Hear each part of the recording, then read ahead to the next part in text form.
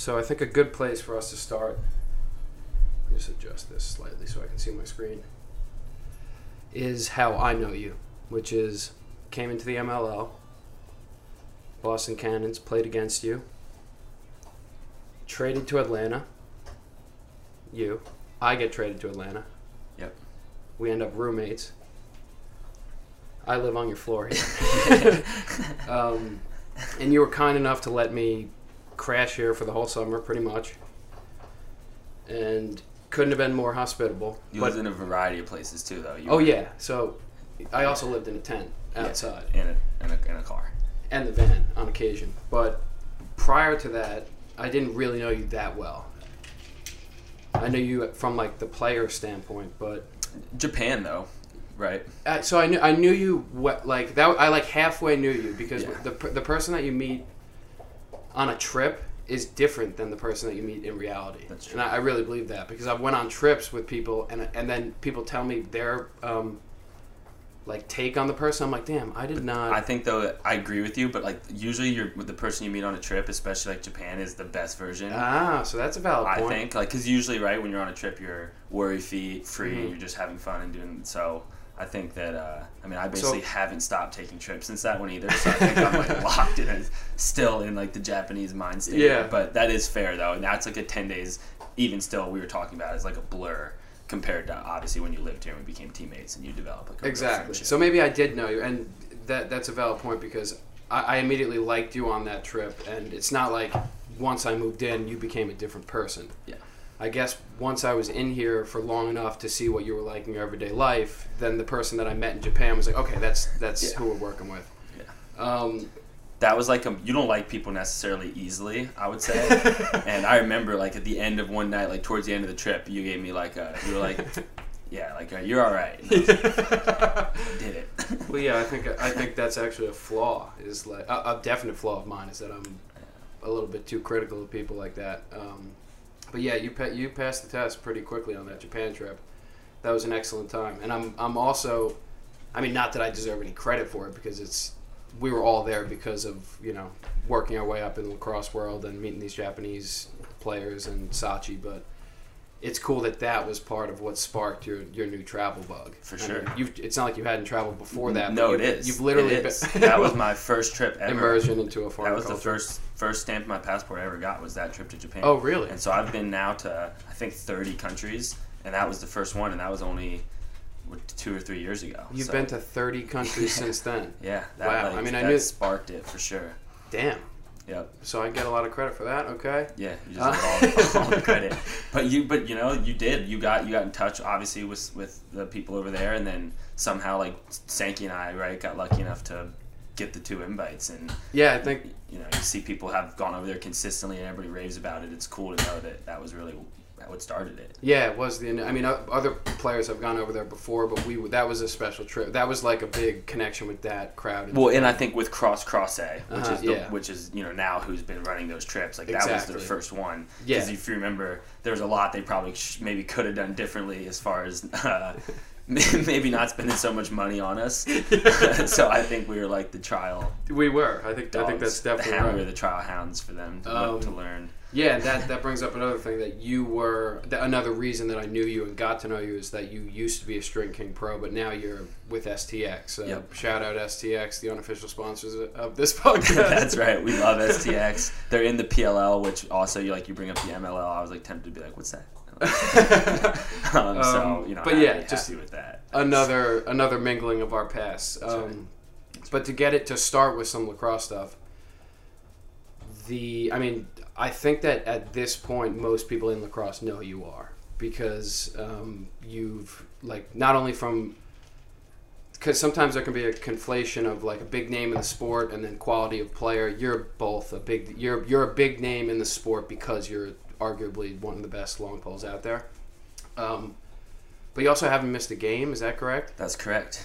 Yeah. So that's like the opposite of me pretty much. Like I'm like every other, like tweak something and then so I always admired your thoroughbred status. Yeah, I mean that's just something that's always been important to me, and I did miss games in college. I missed a few games my freshman year actually because of suspension.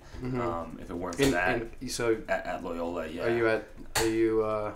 What was it? Was it? I mean, just getting in trouble, doing stuff we shouldn't have in the dorms. Yeah, okay. Learning some tough lessons freshman year. So that was hard. But if it weren't for that, I'd be able to say through college and pro, I never missed for injury in college. And my dad never missed a day of school, kindergarten through college. Never missed a class. Never missed a day of school. Really? He did miss games because of injuries. He played at Maryland, but that was just something he instilled in me. I think it was important to him. Now I missed a lot of school, so I took the opposite approach. I didn't get the school part when I was young, but I never missed games, and I've just been certainly part of it's luck. But I also think I've trained hard growing up here in Atlanta. You have access to there's a culture here of pro athletes coming into off season. There's a lot of trainers that are really high level trainers, and I was lucky enough at the high school I went to, a lot of those trainers used our facilities, and we had, well before a lot of people were doing dynamic training and a lot of stretching and things like that, we had trainers that were at our high school with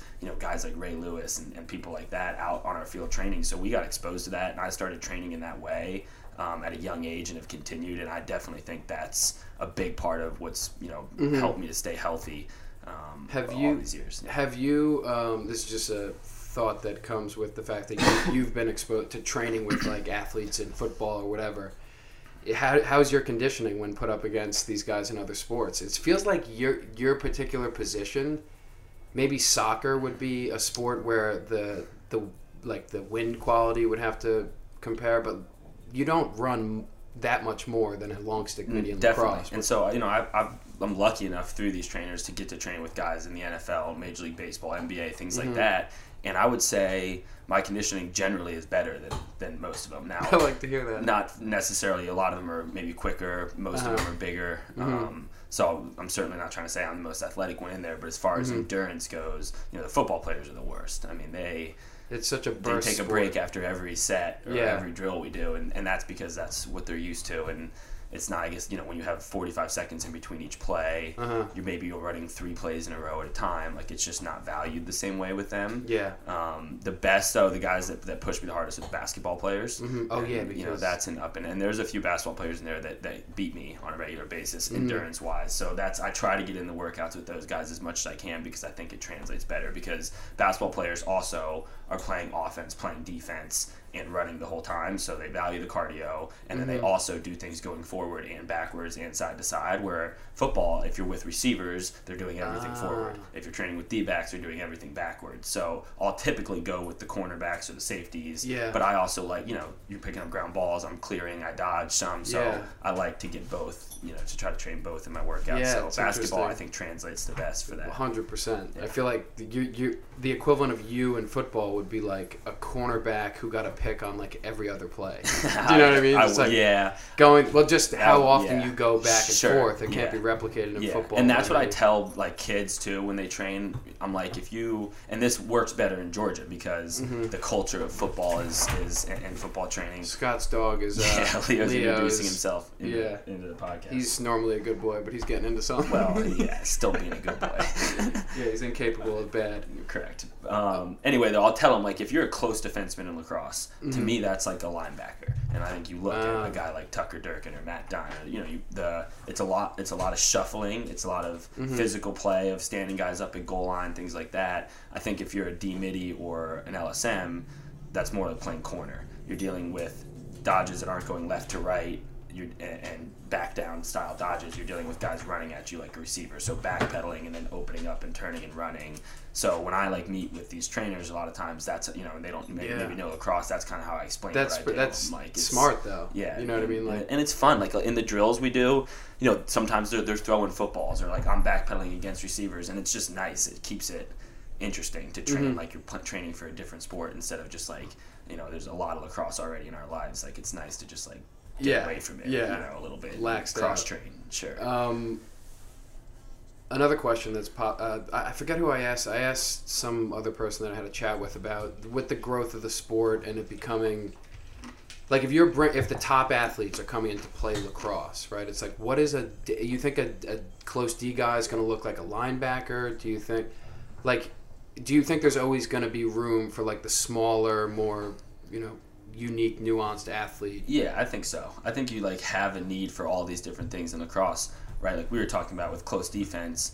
I mean, I think the perfect, if you're going to build one, like you're going to build a guy like Tucker, who, is, I don't know that necessarily for every guy on the field being that tall is an advantage, because a lot of the attackmen are short and you've got to change direction quick. And you'll get called with the push in the bat, yeah. Right, so, but I think if you've got, one guy who is like that sort of build that can move their feet well, that can play low and is really strong, and then you've got another guy who is rangy, who can, cover a lot of space, who's tall, who can guard off ball well, and then maybe somebody that's a hybrid of it too. Like that's how you're going to build perfect defense. So that's what's so cool about lacrosse is there's room for that like elite, absurd athlete, but then there's also, you're still always going to need players that can fill other roles too, because at the end of the day, there's one probably go-to dodging attackman on most teams and one or two go-to dodging middies, and then everybody else on the field, whether you're offense or defense, you're playing off ball, which is a different skill set. And you're right, like the 6'4", like crazy good athlete probably shouldn't guard like Joey Sankey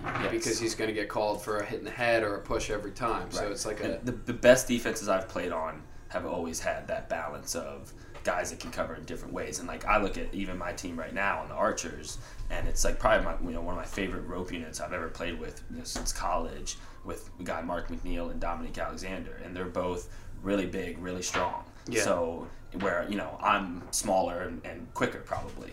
So when we go against other midfielders, instead of typically it's like the LSM's going to guard the best midi, and obviously you do want to do that. The advantage of the long pole is helpful, but we're able to just look at them and say, okay, the bigger, stronger guys, Neek and Moose match up with really well, and the quicker guys are the shooters, the better off-ball players. You put Rat on with the long pole, and you have more success that way. And it takes, sometimes as an LSM, it takes swallowing your pride and being like, hey, maybe I don't need to guard Miles Jones because Dominique's got 30 pounds on me, and it's just it's like just physics. Better at that. So that's something that like as I've gotten older, I've learned to like see it that way and become more of a team player and recognize like for a great team defense, it really is its roles if you have the right pieces more so than the talent necessarily. Yeah.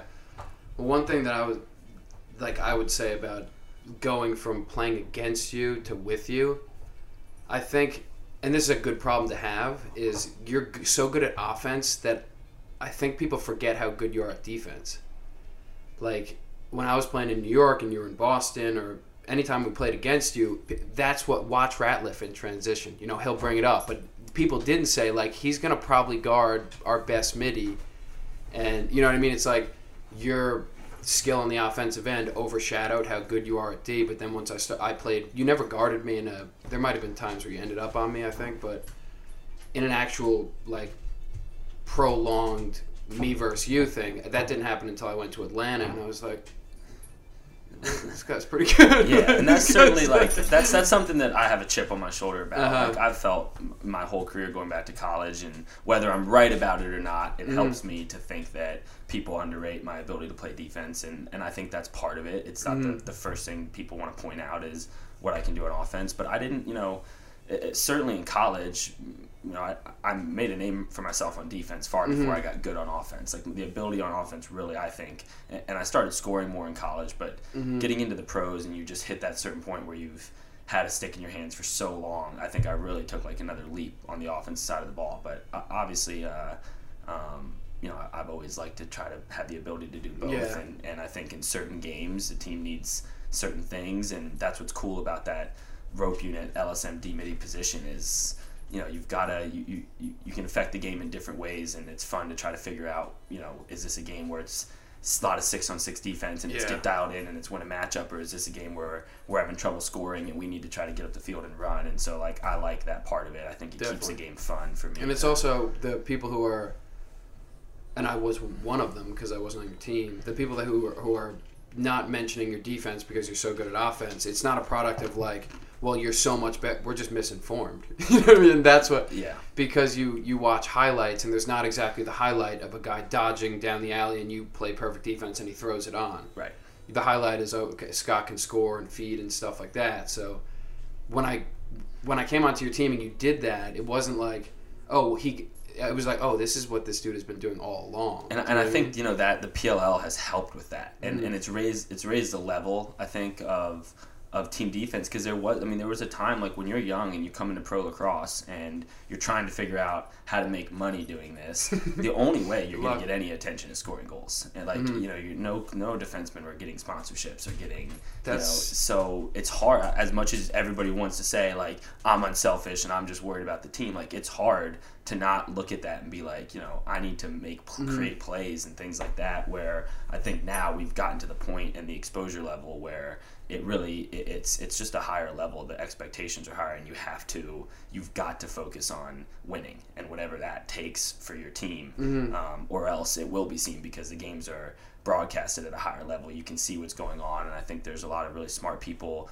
paying attention and covering pro lacrosse now and telling the stories of what's going on out here. And I think that's like something that's really good for the sport and has been really good, is that those stories are getting told a little bit better now. Yeah, you bring up a good point about the fact that, like, being a long pole midi that's capable of going O or D, you have like a unique like game plan each game. You know what I mean? Like, if I'm an attackman, I'm always going to play offense, and if I'm going against Tucker Durkin, my plan changes because I'll probably do worse, but maybe I'll move it along, but I'm still on offense. The kind of tweaking of your game, literally, it's like, well, I'm going to play more offense this game. I'm going to go in that direction more, which is a unique. And D-middies, obviously, as a general. Yeah, I think it's the same thing for most of them. But that's just, a lot of times that's game plan, or that's... But hold on, before you go, it's not most of them, because most of them don't have the offensive prowess that you have.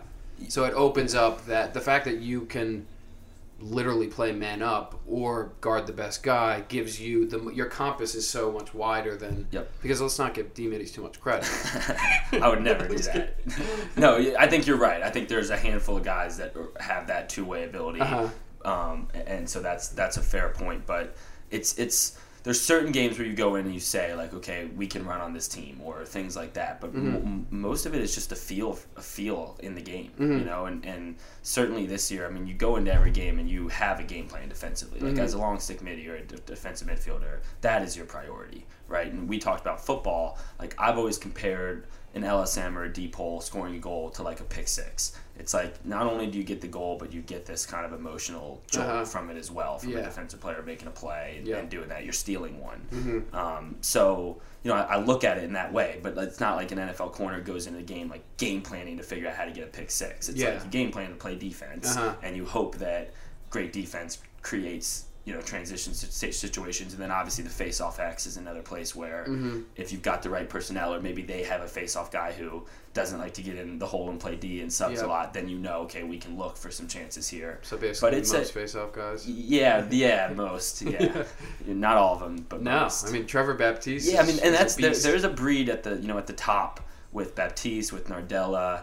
My teammate He's playing in the NLL Kelly. Right now. Yeah, he is. Jake Withers is another guy. Like, there's a good amount now that are out there that that's are like complete half players. If those are the could be potentially face-off guys in the PLL, that's like half the league. Right. So maybe it is shifting towards guys who are. Yeah, I think it is, and I think it's really cool to see. Like, the face-off is so polarizing, and people hate on it. But I do think like I just mentioned, those guys are at the top are setting an example of like the right way to play that position. Like Trevor Baptiste or Joe Nardella's cutting, like you don't think twice. You're feeding them. Like they both can catch, can shoot. Yeah. They both can get in and play D athletically enough, as good as most O-middies can. Is what we'll say. So that's like playing with those guys is a blast, and I think the face-off's a great part of the game with guys like that. Exactly, those guys make it less polarizing, Correct. Right? It's like there's not much to argue about with those. Like they play in the NLL. Right. These guys are talented lacrosse players. I think where it becomes polarizing is where it's so specialized that a player can't play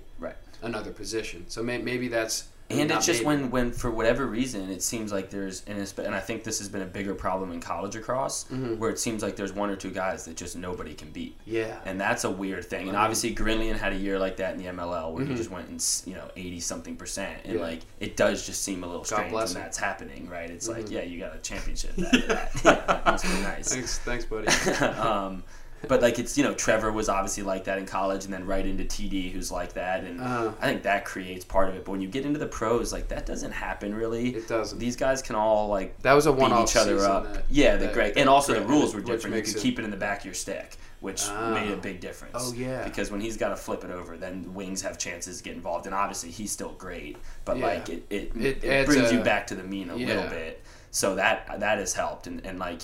There wasn't really, the 6 guys in the PLL all compete on a pretty even level, and then there's also really good guys in the MLL still too that I think can compete at that level. So I think as long as there's parity, that position's in good shape.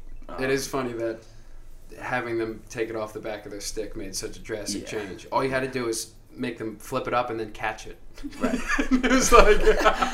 but what that does though is like... being you're right, but when you go to flip it, if the stick is too pinched, the ball doesn't come out. Exactly. And so it makes you adjust like in different ways. Definitely. Or whatever. It's like but it can rattle a guy's world like Greg because he's just so good at winning the clamp. Exactly. Yeah. And he still was great beyond that, but that year was like a crazy year. Yeah. You use a shorter stick, and a shorter stick. Like how much shorter of a long pole do you use? Are you still doing that? Yeah, I'm still doing it. I did it last year. I'm like debating on what my plan is next year, but I don't have it like a perfect science. I just kind of feel it out with each stick. Does it matter much? Like if someone hands you a stick that's longer, are you like can't use this? No. And like probably the best pro season I've ever had, and or at least statistically, in 2015, my 3rd year with the Cannons, we had a really good team. We lost to you. Yeah, I remember that. I used the full length stick that year. So like I don't that was a piece of advice from Jamie Monroe, and it was something that made sense to me. Like he talked about make my stick proportional to my body the way Brody's is to his body. Yeah. Which like anytime you're gonna mention Brody to an LSM, it's like okay, I'm in, I'll do that. So and I felt like it's helped on ground balls. Just having a little less stick when ground balls are right at your feet, you just have a little more control. You can protect the stick better. Like I can cradle one-handed with the stick vertical and feel like I can protect it, where when it's too long, then it's like you have to start angling it, or else it's going to hit the ground. So like there's little places where I notice it. Do you ever feel like it takes away from being able to throw that check? Only if I like, again, because I'm so just like, I'm just going to kind of cut it here. Like I have cut a few of them maybe a little shorter than I... It's a total non-science. It is, right. So like there's been a few where I'm like, okay, this is the spot where it's a little too short. But like I'm chasing a stick or something and I can't get there. Gotcha, yeah. So, but I think I found like the sweet spot, and I'm not cutting much off of it. I'm cutting an inch or 2 inches max off of it, and that feels right, and it's helpful. And if you go too short, people might think you're a D-Mitty, so you get it's kind of a tough line or there. In my case, they'll think I'm an O. That's a valid response. Like, because I'll play I play in Hawaii, and I cut it like it's short. Like if you were to get here's just a whim question because I'm curious. Do you think that if someone handed you a short stick that you'd be pretty good at O mid? Yeah, I look awkward with it. I think I could be effective, but I don't know that But that's all that matters. That's all that matters. There's plenty of guys out there who it's like, how is he good? Because I played, with a short stick most of my childhood until probably like consistently switched to deep hole, like really my junior year of high school. But then senior year, I was back playing shorty, and I cradled with my dad was a defenseman, and I cradled with my hands at the bottom of the stick. So like my stick protection wasn't great. Like instead of like tucking my stick, I would like flail out away from my body, which with a long pole that works because you can't like tuck a long pole. Yeah.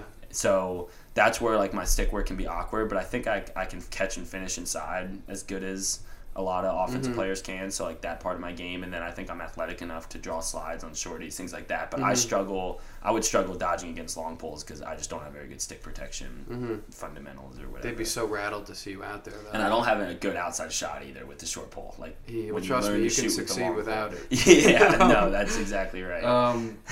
What's the rat? You had pet rats growing up, so there's you are Tabby. Scott Ratliff, aka Rat, who grew up with a bunch of rats in your house. Yeah, when I was young, I think my parents just leaned into that nickname, and then like it turns out. Is that why? Well, my dad was he played college across in Maryland, so he was right in that last name culture. So that I think they called him Rat Man. Really? In college. So I saw a video on I went on your Twitter today just doing some research, and I saw a video of him doing some, risky, unfundamental over the head. Big and I was over the like, head guys, genetics. That's where he got it. So shout out your dad. Yeah, Randy. So anyway, we had the rats, and like they're good pets for little kids. They don't bite. They're not like sewer rats. Like our rat Tabby, our family favorite rat, was white with like spots, and was like cute, and the tails are kind of gross. But we had him till like probably like when I was like really young. Like I was 3 years old when we first started getting rats, and then we moved on to chinchilla. I had a chinchilla, which that was probably like when I was like 12. I upgraded, and then from the chinchilla we finally got to Snickers, my first dog. Yeah. I'm not gonna lie, I kind of want to get a rat. What's the? I told you. How often do I have to feed little guys? I don't remember. I mean, like I told you, I was 8, 9, 10, so I wasn't. Yeah, you just pet them and did none of the work. Yeah, I have no idea, but I think they're similar. Like you said, you had guinea pigs. I think they're similar we to had dozens of guinea pigs. Our basement. I told you, if you open the basement door, like the minute it cracked open, and then you shut it, and they'd be silent. They're kind of like rats with no tails. Yeah, but people would like freak out about rats. Like, you have rat, but then when they'd come eat it, they're like, oh, okay. Yeah. And I think it was a good parenting move because people just like, and this didn't happen until I got to college, because kids in the South, go to Cotillion, raised with manners, call each other by our first names. But then you get to Loyola and everybody's just got a nickname, and like everybody's throwing around. So I started getting called Rat and Ratty, which like isn't maybe the most flattering nickname you could ever have, but I just think you made it one. It was like instilled to accept that early on. I had pet rats. My dad was Rat Man, and so I was just like, it all added up. Be Rat, yeah. And then Master Splinter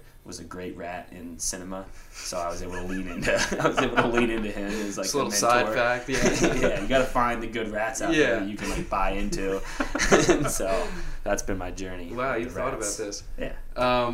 So it's the off season for you for the PLL. The first PLL season, like from all objective measurements, it is a success, and you guys seem like you're liking it. What are you doing in the off season? Like, what is your? I mean, I know a little bit, but people will be interested. Like, what does your life look like the day the season ends? Yeah. Well, you went on that trip. So we'll get into that. So you went to. Yeah, I went to Europe for 3 weeks. Yeah, so we'll come back to that. Sure. But my life chills out. So, I've obviously been doing this long enough where, especially before lacrosse wasn't your full-time job, that I've got some different things. I coach club lacrosse here in Atlanta. I coach a high school team, but that's only in the spring. So my fall is like probably my least busy time of the year. We have a few club lacrosse things here and there. I do some lessons and stuff, but the biggest thing I lean into is I do work in leadership development. Work with my mom, or I guess I work sometimes with her in the corporate space, and then I also run programs myself for like local athletes, and right now primarily lacrosse players. I've worked with a couple high school basketball teams and athletes from other sports as well. So it's certainly not like full-time job sort of status for me. That's here and there when I can set up seminars or set up talks, but a lot of my time now is spent training like this off season, and that's part of what the PLL has done. Obviously getting a pay raise and just getting more visibility out there helps to generate more income for yourself off of being a player. And I think I'm not the only guy who has used this as kind of a spark to really like up my level of training. And so I'm spending, where I used to wake up, train for an hour, and then go work all day essentially, now I'm spending about 2 hours a day training, and then I'm also like I'm cooking at home and paying more attention to my nutrition, and that's just what you have to do to keep your level of play up as you get older. So I've freed up. I've made an effort this off season to keep my schedule as clear as I can and mimic what a professional athlete in one of the major 4 sports would look like, so I can properly take enough time to take care of my body and to eat right and to train the right way, to be at top shape. And then again around that I fill in with coaching and with leadership work and things like that. You like to run on the trails. To just comment on that, because Atlanta's got a bunch of trails and the city in the forest, that's what they call Atlanta. Yeah. I love that about Atlanta. Me too. But just for people wondering what that is, you go out and you run on these woods trails, and one thing that I loved about your training in general in the off season is you said that some teammates have their what do you call it, like a fit watch? Garmin. It's like a Garmin watch. Garmin watch that tracks their workouts, but another kind of upside is that you can see what other people are doing and compare it. And you said, like, I don't want them. I want them worried about how hard I'm going out there. That's right. And you do. You run a lot in the trails. So, like, what's the mindset on that? Yeah, that's always just, I've felt like I've always gotten an edge from that. I ran cross country when I was young. So the trails I run now, I've been running since I was in 5th, 6th grade. And my parents were big runners. So, like, when I was young, before I had, like, a choice, they were like, you're going to do track and cross country. And so I was always a long distance runner, and I've just felt that's helped me in lacrosse. And if you're not the fastest guy in the world in a lacrosse game, it doesn't matter. By the 3rd run, everybody's tired. So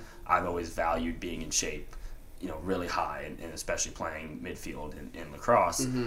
So there's a few reasons I like the trails. One is I think you get cardio and endurance. I'll run anywhere from 3 to 7 miles up there, and I'll stop and take breaks at different times and things like that.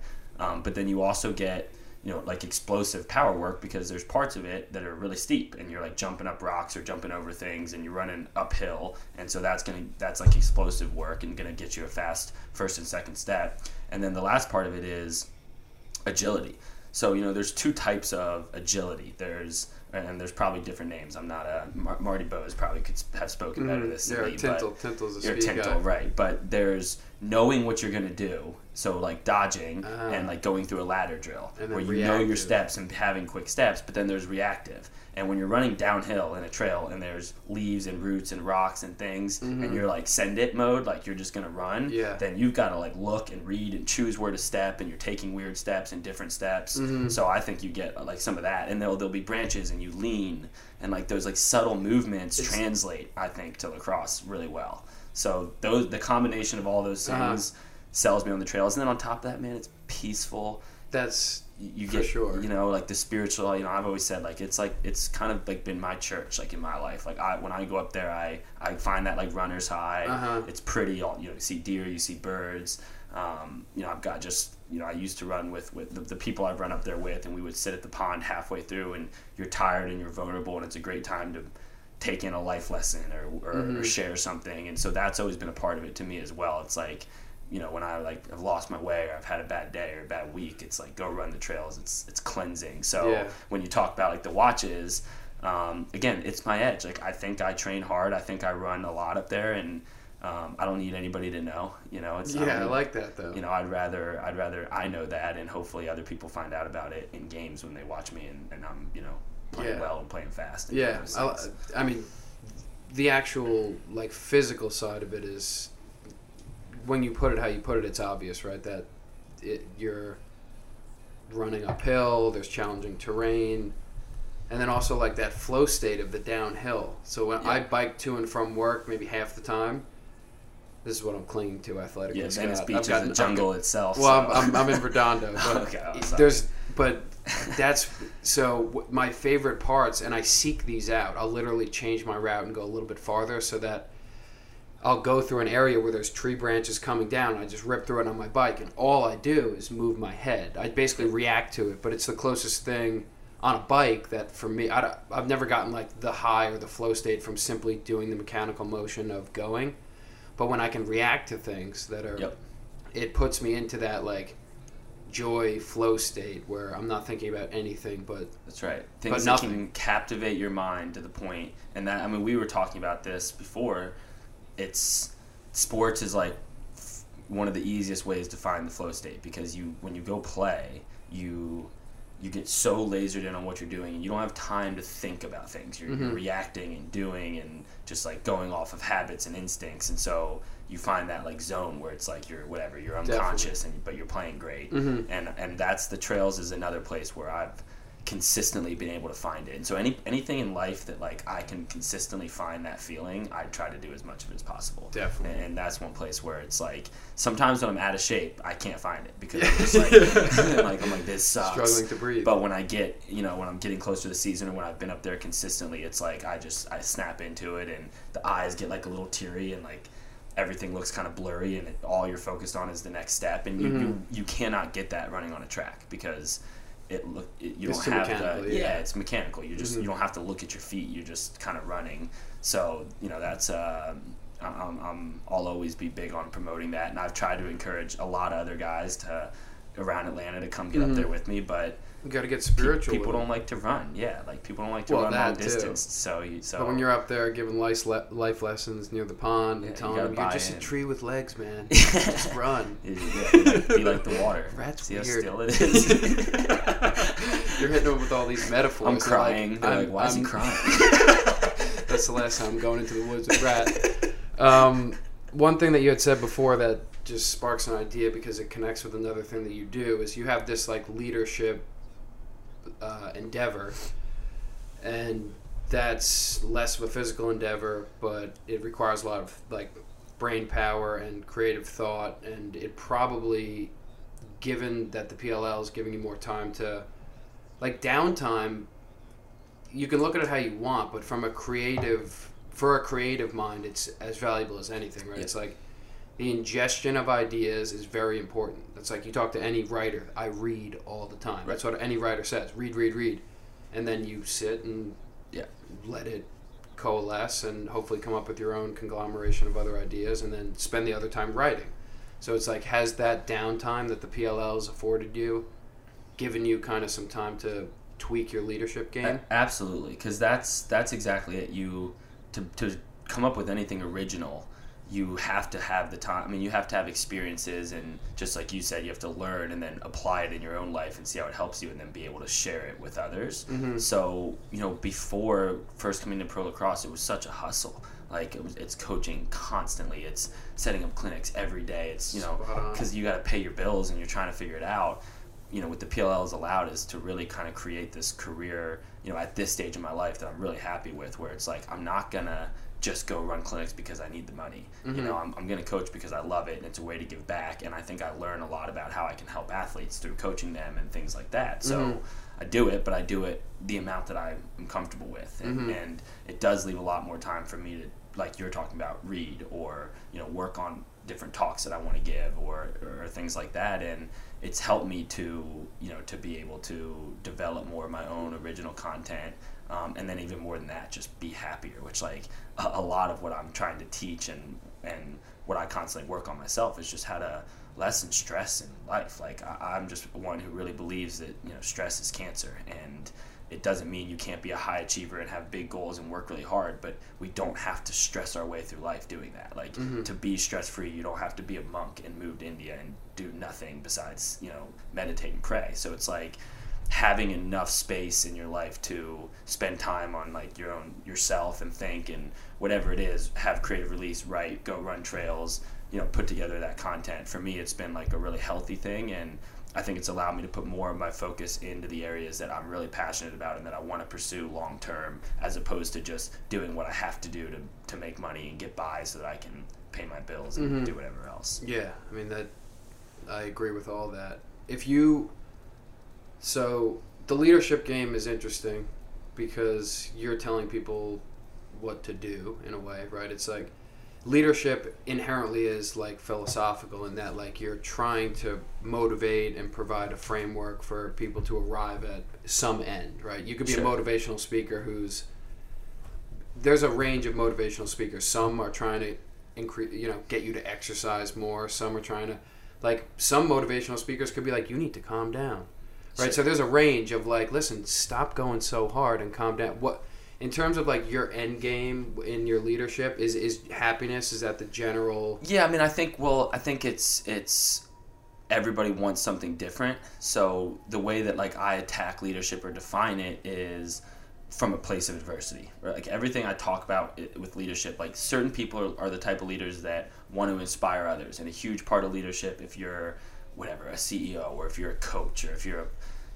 leading a business, is about getting people around you. But then for other people, it's about personal leadership. It's about like, I just want to live a healthier, better, happier life. Mm-hmm. Or for a lot of the kids that I work with, it's about goals of being the best player they can be or being the best teammate they can be. So I think everybody has a different end game, and where I try to fill in, or where I try to help people see, or what I try to help people see is that at the end of the day, leadership has to be setting an example. So if you want to inspire or lead other people, it's got to start with you being able to behave at a really high level and make really great decisions and communicate really effectively. So I focus on how am I going to help myself, not on I'm going to teach you how to, inspire all these millions of people around you. You're going to inspire other people around you inherently by being the best version of yourself, and specifically by doing that in challenging circumstances. We say, like, if things are going well, everybody's a leader. If you're winning by 10 goals, every person on your team feels like a leader. There's not like a need for leadership. It's when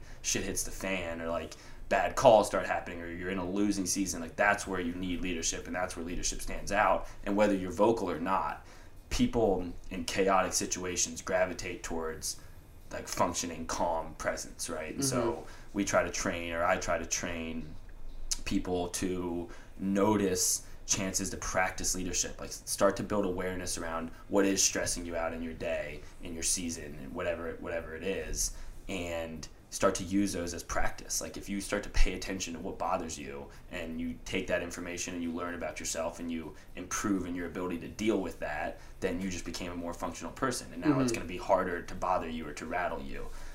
So that's like a long-winded way of getting at it, but that's kind of what my goal is, and I think that inherently leads to happier people, because if this was stressing me out so much, but then I grow as a person to where this no longer stresses me out, then I'm going to be happier, and I'm going to function better, and I'm going to show up better for the other people in my life, whether that's family, teammates, whatever age you are, part in life you are, you're going to show up better for the people around you if you're functioning at a really high level yourself. So that's like the end game for me. I'm constantly working on that myself, and I a lot of the stuff I teach is stuff that I learned and I applied and I saw it work, and so now I'm able to kind of share stories and talk about how if you work on becoming a better leader, aka a better person, then you're going to be able to make a bigger impact on the people around you, and you're going to find more success and happiness and all those different things. And sports is such a great metaphor for that, because there's nothing in life that gives you like a safer place to fail more often than sports. I mean, every practice, every game, you get beat, you give up goals, you lose, you fail, but it's like a safe environment to fail in. So if you can like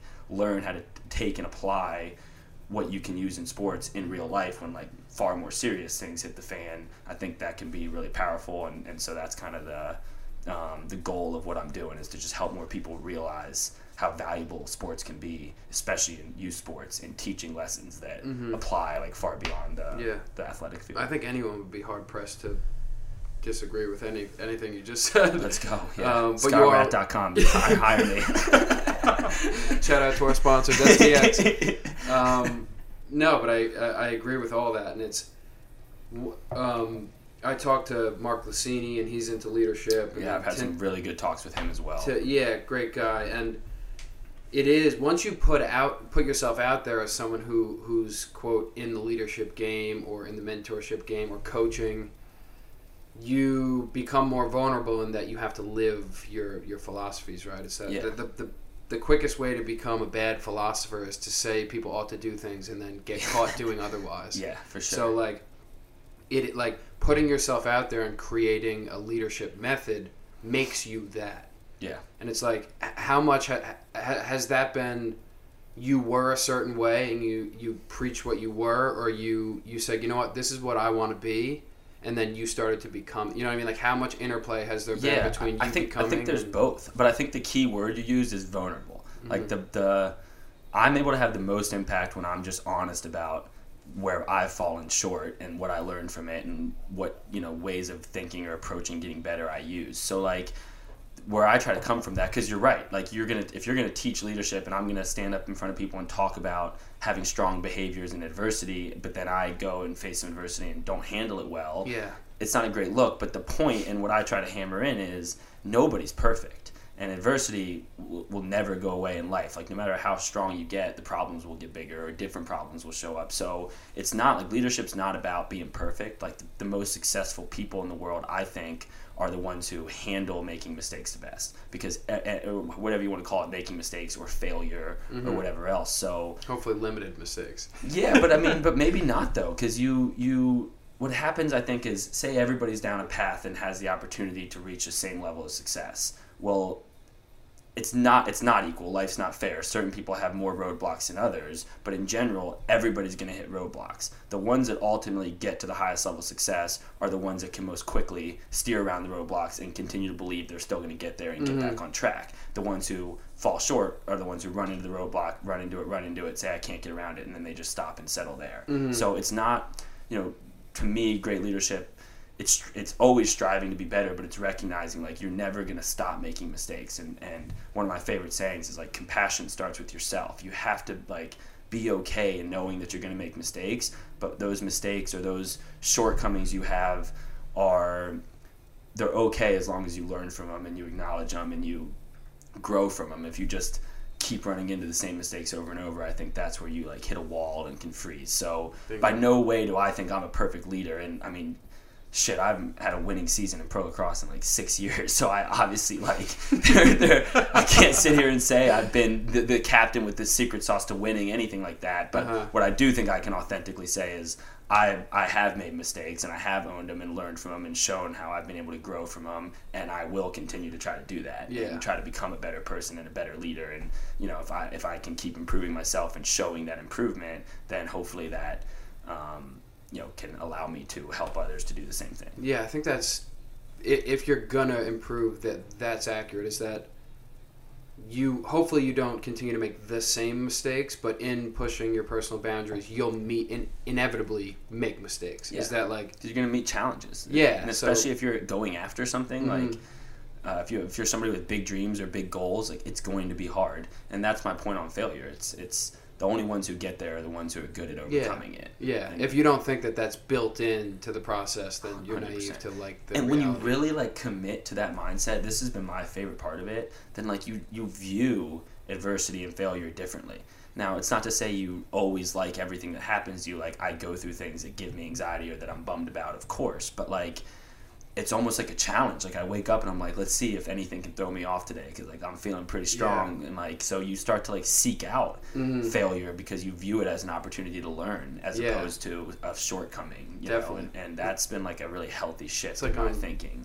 Both sides of it, right? It's like, if you look at it as like you seek out challenge in that way, then before you are challenged, you're like setting yourself up and trying to be challenged. But then after it, at least this is how I look at it, and this has happened with a number of things. Like, I shot 3 short films at this point, but one of them I was just like, that's not going on the internet. Right. But I was like, the reason it was good is because like, well, I won't fuck up like that again.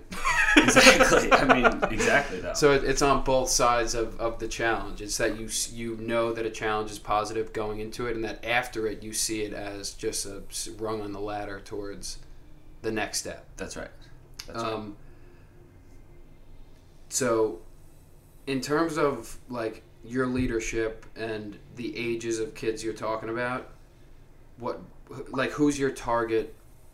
And obviously eventually your target is like human beings. Dogs. Aliens.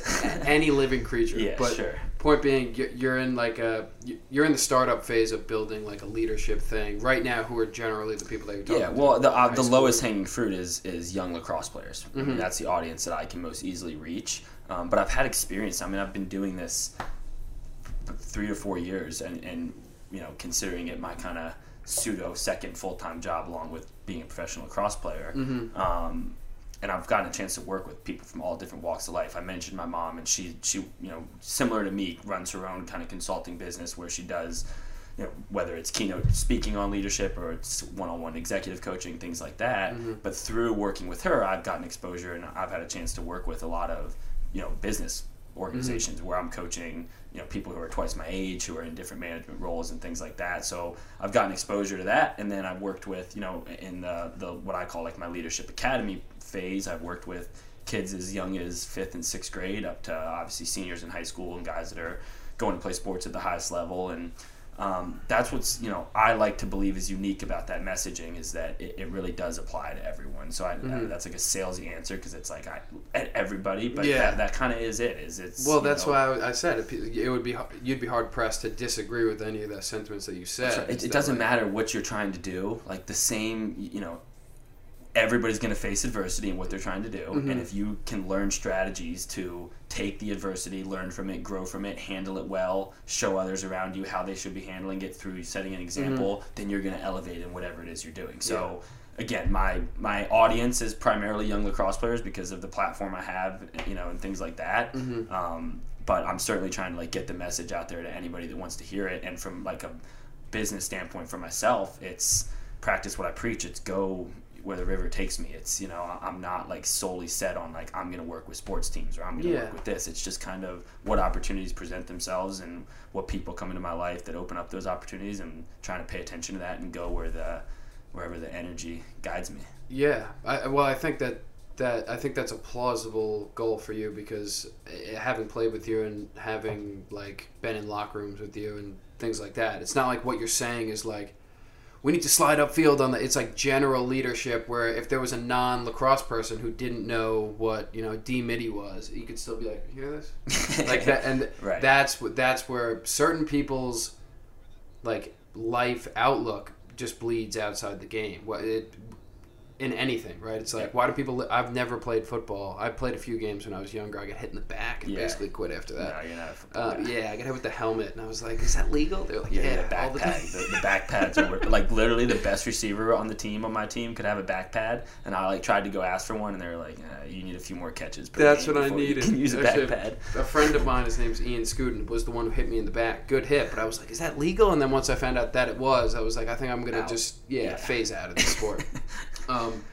But point being, why have I listened to a Ray Lewis speech or something like that? Like, certain people's messages bleed beyond their particular endeavor. And that helped him within football, but his message is wide. And I feel like yours is a similar thing. And that's why you've never taken a face-off.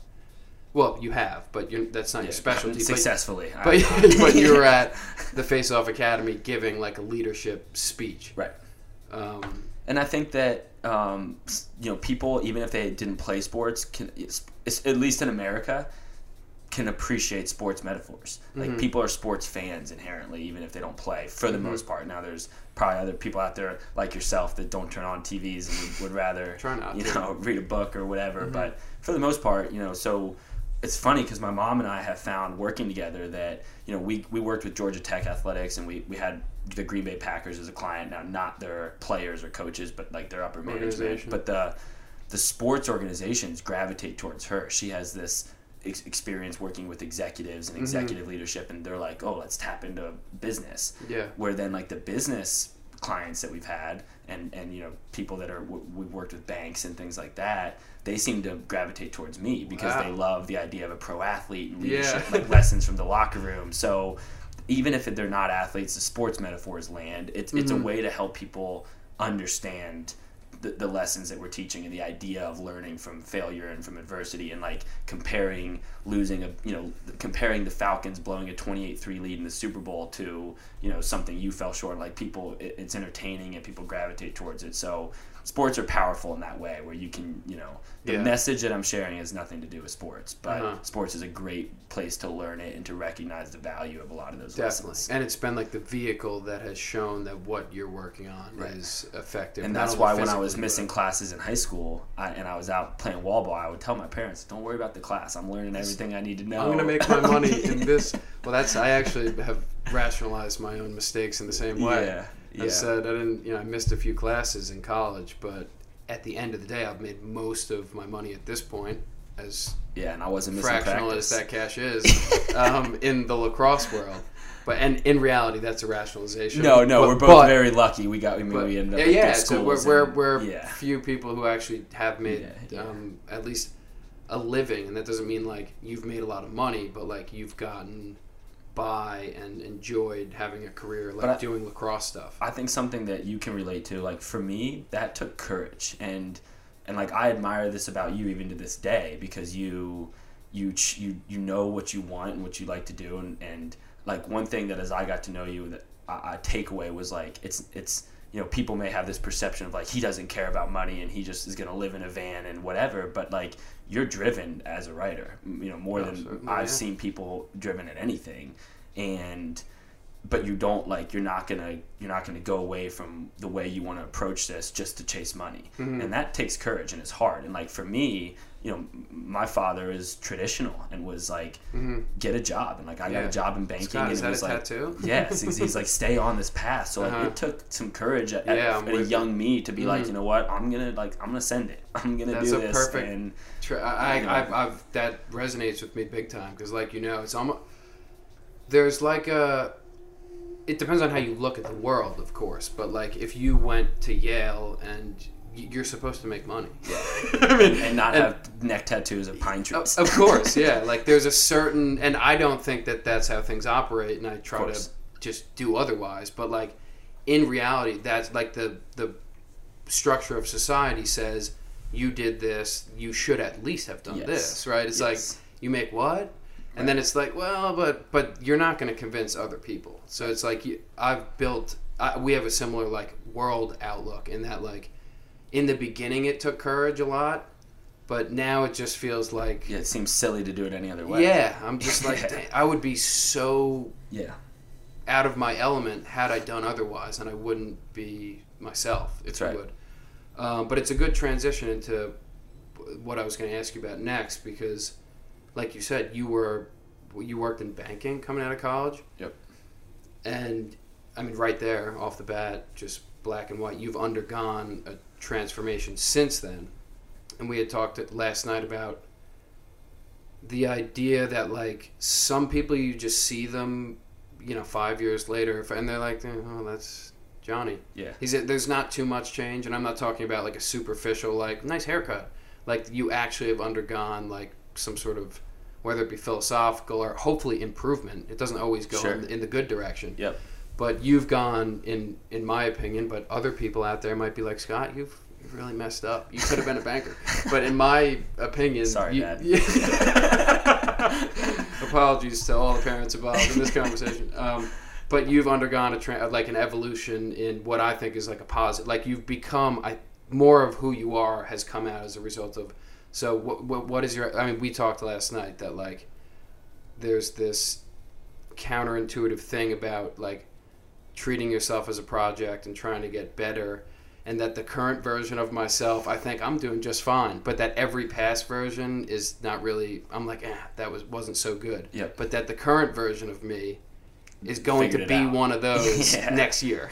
Yeah. So, like, what is your outlook on just, like, treating yourself as a project, and how do you balance that with like being like I'm okay with myself? Yeah, I mean, I just think that's a good question. I after that conversation last night, I think I probably need to think longer. We had some world rattling combos last night. But I'm lucky to have three great role models: older sister, mom, and dad. But particularly my mom is somebody who just like she's obviously being in this leadership and personal development world, and you know, she's gone through things herself, and she shared with me, and like the kind of guiding phrase I've used through my life has been trust yourself.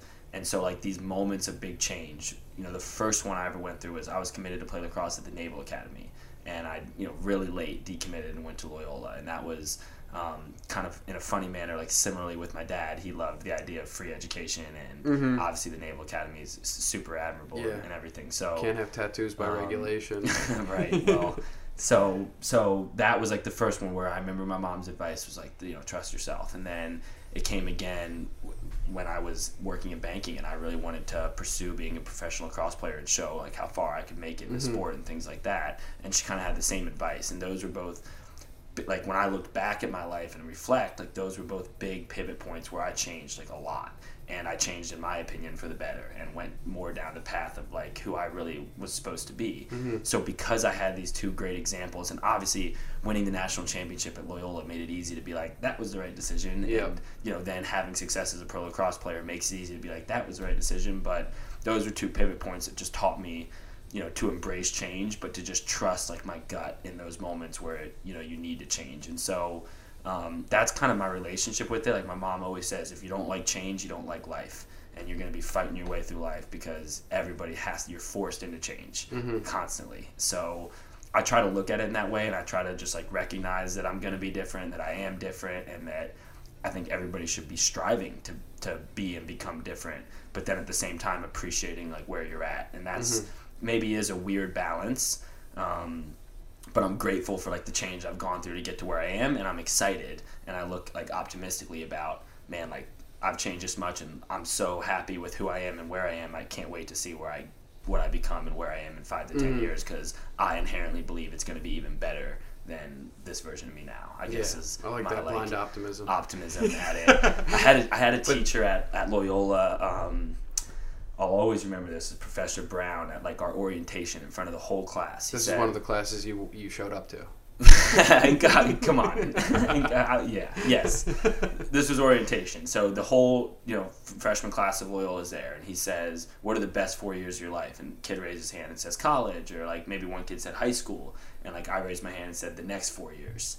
And Professor Brown like walked off the stage and got like in my face and just put the microphone down and was like, I'll remember that.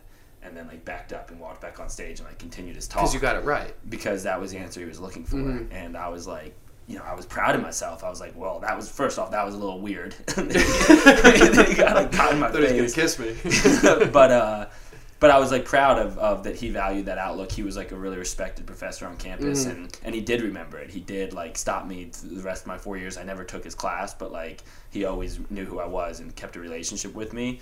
And so I do have a little bit of that, and it bothers people sometimes. But I have a little. You bit have of this, a little bit of like just the relentless optimism. Like it's always going to get better no matter what. Yeah. I just kind of believe that, and I'm like, if you're not believing it, then even if I know it's like maybe I'm wrong or maybe I'm off, I would prefer to think about life that way, because you have no chance of it being better the next 4 years if you don't think that it's going to exactly. And it becomes far less blind when you actually do the work. Yeah, and that doesn't mean like being blind to challenges. Like it's not like I'm saying every day gets better and better. Like you go through hard times and good times, but just as a general belief in a whole that if you keep growing and learning and things, like it will continue to get better.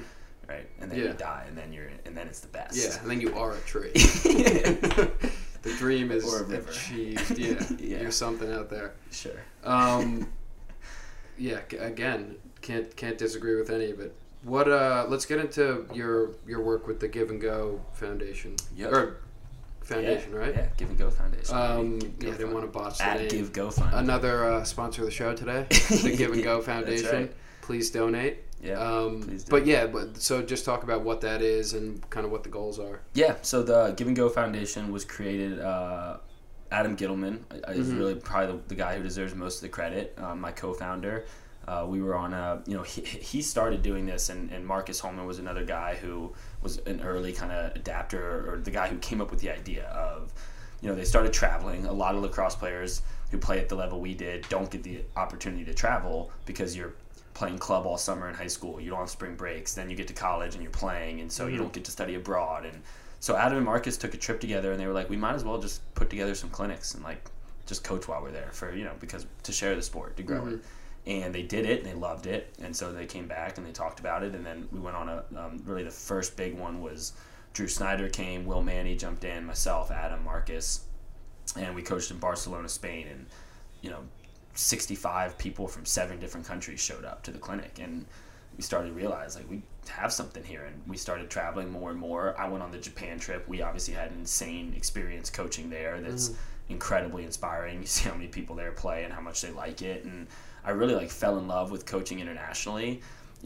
Continuing to pile on, I went and worked with Lacrosse Nations, who teaches lacrosse as after school activities in third world countries, and it's about growing the game, but more than that, it's about providing an outlet for kids with nothing. And that was an amazing experience. So all these experiences started to add up, where eventually Adam and I were on a trip, and we were like, okay, we both have fallen in love with travel and sharing the game while we go, and it's given us these incredible, authentic travel experiences where we're staying with, in random suburbs with lacrosse players from these different countries, and we're in places that we never would have gone if we hadn't sought out teaching lacrosse in these places. And so we're like, how can we formalize this? And we had heard through Lacrosse Nations that they had their best donation month in a few years, the week that the month that Adam and I had went down and worked with them, because we pumped it out on social media, and we both had a platform through being pro lacrosse players. So we wanted to figure out a way to leverage our platform to give back to lacrosse communities that we're trying to grow. and that's, you know, what we're calling underserved lacrosse communities, which doesn't necessarily mean poor communities. In some places they are, in Central and South America, and other places that we've worked in Europe and things like that. It's not the financial resources they need. It's equipment, it's lacrosse education, it's coaching, it's things like that. But we just wanted to use our platform to raise money to give back to those startup organizations. And it goes back to what lacrosse has given us in our lives. And it's, you know, I talk about the big three for me. It's creativity and a creative release. It's community, and that's probably the biggest one, is you become a part of the lacrosse community, and the lacrosse community has shown up for me countless times in my life, and I just believe in the value of welcoming more people into that. And then it's discipline, and, you know, that's a big part of what Lacrosse Nations does, is the kids who show up to practice every day in these third world countries. Well, once you've come for a month straight, you get a stick. Once you've come for 3 months straight, you get a helmet, and it teaches discipline that they don't get in other places in their life. You know, so Give and Go is a vehicle to just help do that, help provide programs all over the world. We've supported several here domestically as well, and essentially we'll raise money and we'll give it to existing organizations that, you know, we believe have the right setup to grow the sport organically. So there's somebody on the ground in Belgium who is passionate and who wants to grow the sport there and who is willing to put in the time and the work, but they don't have the resources, and they need to be able to buy equipment because they can get more people to come out and play but not spend $150 on equipment. Or we'll buy your field space for the year because we don't have the funds, because we're not organized to do that. So we seek out all sorts of different outreach that we can do. And then we just, again, we use our platform, we run clinics and things like that, and we raise money and we do raffles and giveaways, and so many people in the pro lacrosse community have been amazing and gotten behind it. And you know, this year alone we were able to raise close to $50,000 and spend pretty much all of it, you know, right back into the lacrosse community and into these programs that are growing around the world. Whether it's in, you know, we've worked with a lot in Europe, in South America and Argentina. We've given back to Lacrosse Nations, who's in Nicaragua and Panama and Colombia, and then also right here in our backyard, we're supporting right now currently a program in Nashville that's you know, providing an opportunity to be a part of the lacrosse team and to have weekly practices for kids in a really underserved community in Nashville who wouldn't have those, you know, those opportunities without it. So that's been a really, really cool thing, and it's been crazy to see the lacrosse community rally behind it, and I think it's encouraged more people to travel and to go places and to coach and to give back to the communities they're in. And, you know, I think there's inherent value in that for the people that go do it. So it's been really fun and a really cool adventure for us, and getting to do it with my best friends and stuff is also a cool part of it. Where can people donate to that? So I mean, you can go to givegofund.com is the best place, and you can look right there at kind of our initiatives. And currently we're raising money for Lacrosse Nations.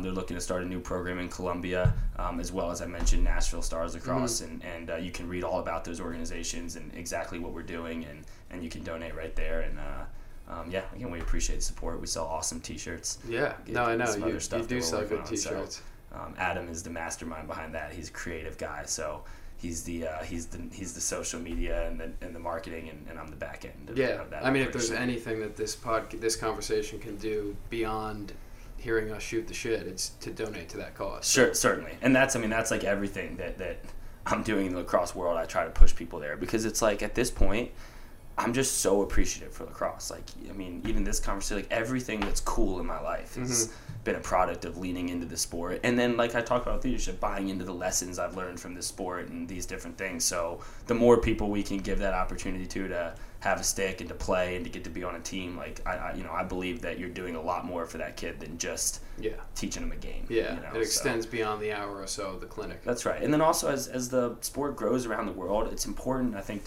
to Adam and I and to everybody who loves the game, that, like, the culture of the game travels with it.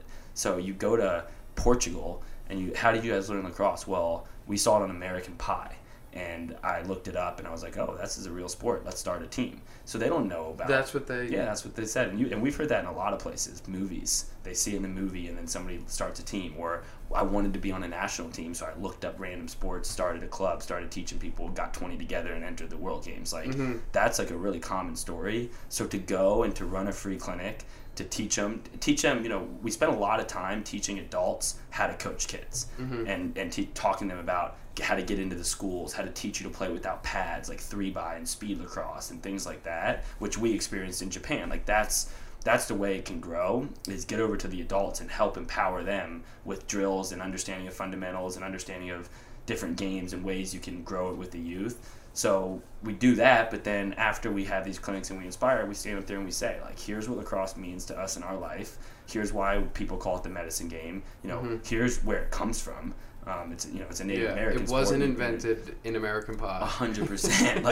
like the history of the game, at least as well as we can speak about it, we'll share. And then again, I talk about those big three things, and we talk about the community, and like, if you're going to play this sport, you have an obligation to take care of other people who play this sport, and you also have an obligation to share it. And like, we're here and we have a bag of sticks that we're going to give to you guys, so now you have to take that stick you're using and give it to somebody else in your neighborhood, your neighbor, your kid, your little brother, whatever it is. So spreading that message is a big part of what we're trying to do also.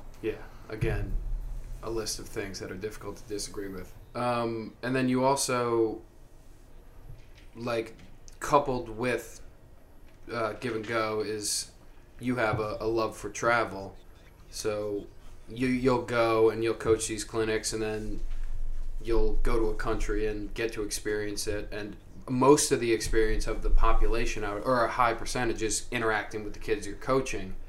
But you also get to spend time in a country. And we were talking last night about kind of the philosophy on travel and where you go in a country and not listening to Google and things like that. And we had both kind of agreed that you go to kind of a grungier local place to meet. Like, what is your outlook on that? Is like mixing it up with the general population. It's don't be a tourist.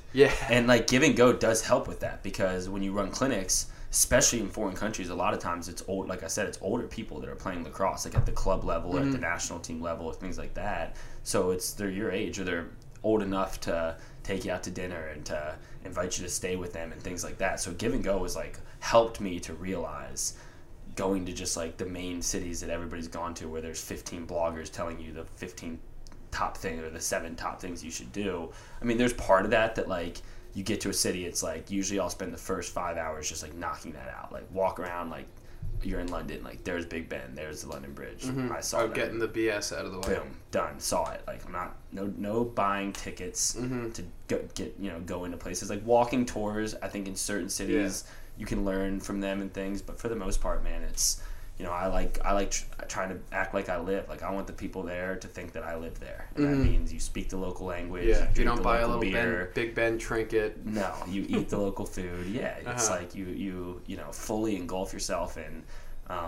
What a great way to like learn about the world and learn about yourself and gain better perspective. So I spend as much time as I can doing that. Yeah, and we had touched on it last night, but you learn the most about other cultures and places by taking that strategy. The more you go to a place that outsiders go, the more you get a imperfect picture of what a place is like. We have these things we call the Give and Go commandments that are like travel tips like towards that, and like I'll get on here quickly and like read a few. But it is true, right? It's like, if you go to Big Ben, who's going to be at Big Ben? Americans. A bunch of Americans. Well, people from all over that aren't, they're not good microcosms of the culture at large. And that's what I was going to say. One of the commandments made me think of that is like, avoid Americans like the plague. we talked about that too, is how much hate Americans get abroad. I mean, I think... Well, and just like, you can get what happens when you do that, when you go to the main tourist sites and you're around tourists, but specifically other Americans or Canadians, is you're back in your comfort zone. And like, you know, the fun comes from being uncomfortable and like feeling at a place and feeling different, or that's where, at least where I think the learning and the perspective comes. So it's like, again, like, avoid Americans like the plague. It's like, if I'm in at the most touristy place and I hear, like, it's always the Midwesterners. It'll be somebody with a Packers jersey on, just like screaming to their wife, like across the church, and it's just like, okay, it's time to get out of here. Like, the Americans are starting to get loud. You just lost the whole region of fans. I love the Midwest. I'm sorry. Yeah, no, but you're right. It's like, you need to seek out these like local places where people are going to speak their minds. No one's like really being themselves at Big Ben. They're at Big Ben.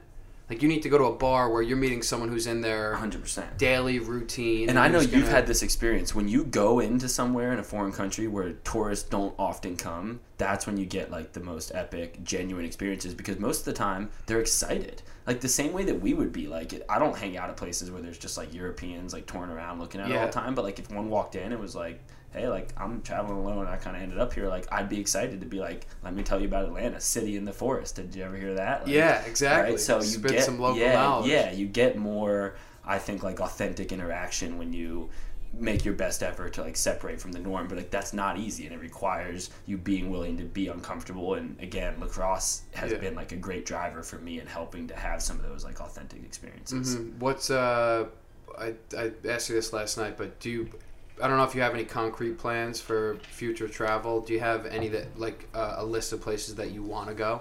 Yeah, I think there's like 300 countries in the world, so that's the list. Well, do you have a few specifics for me?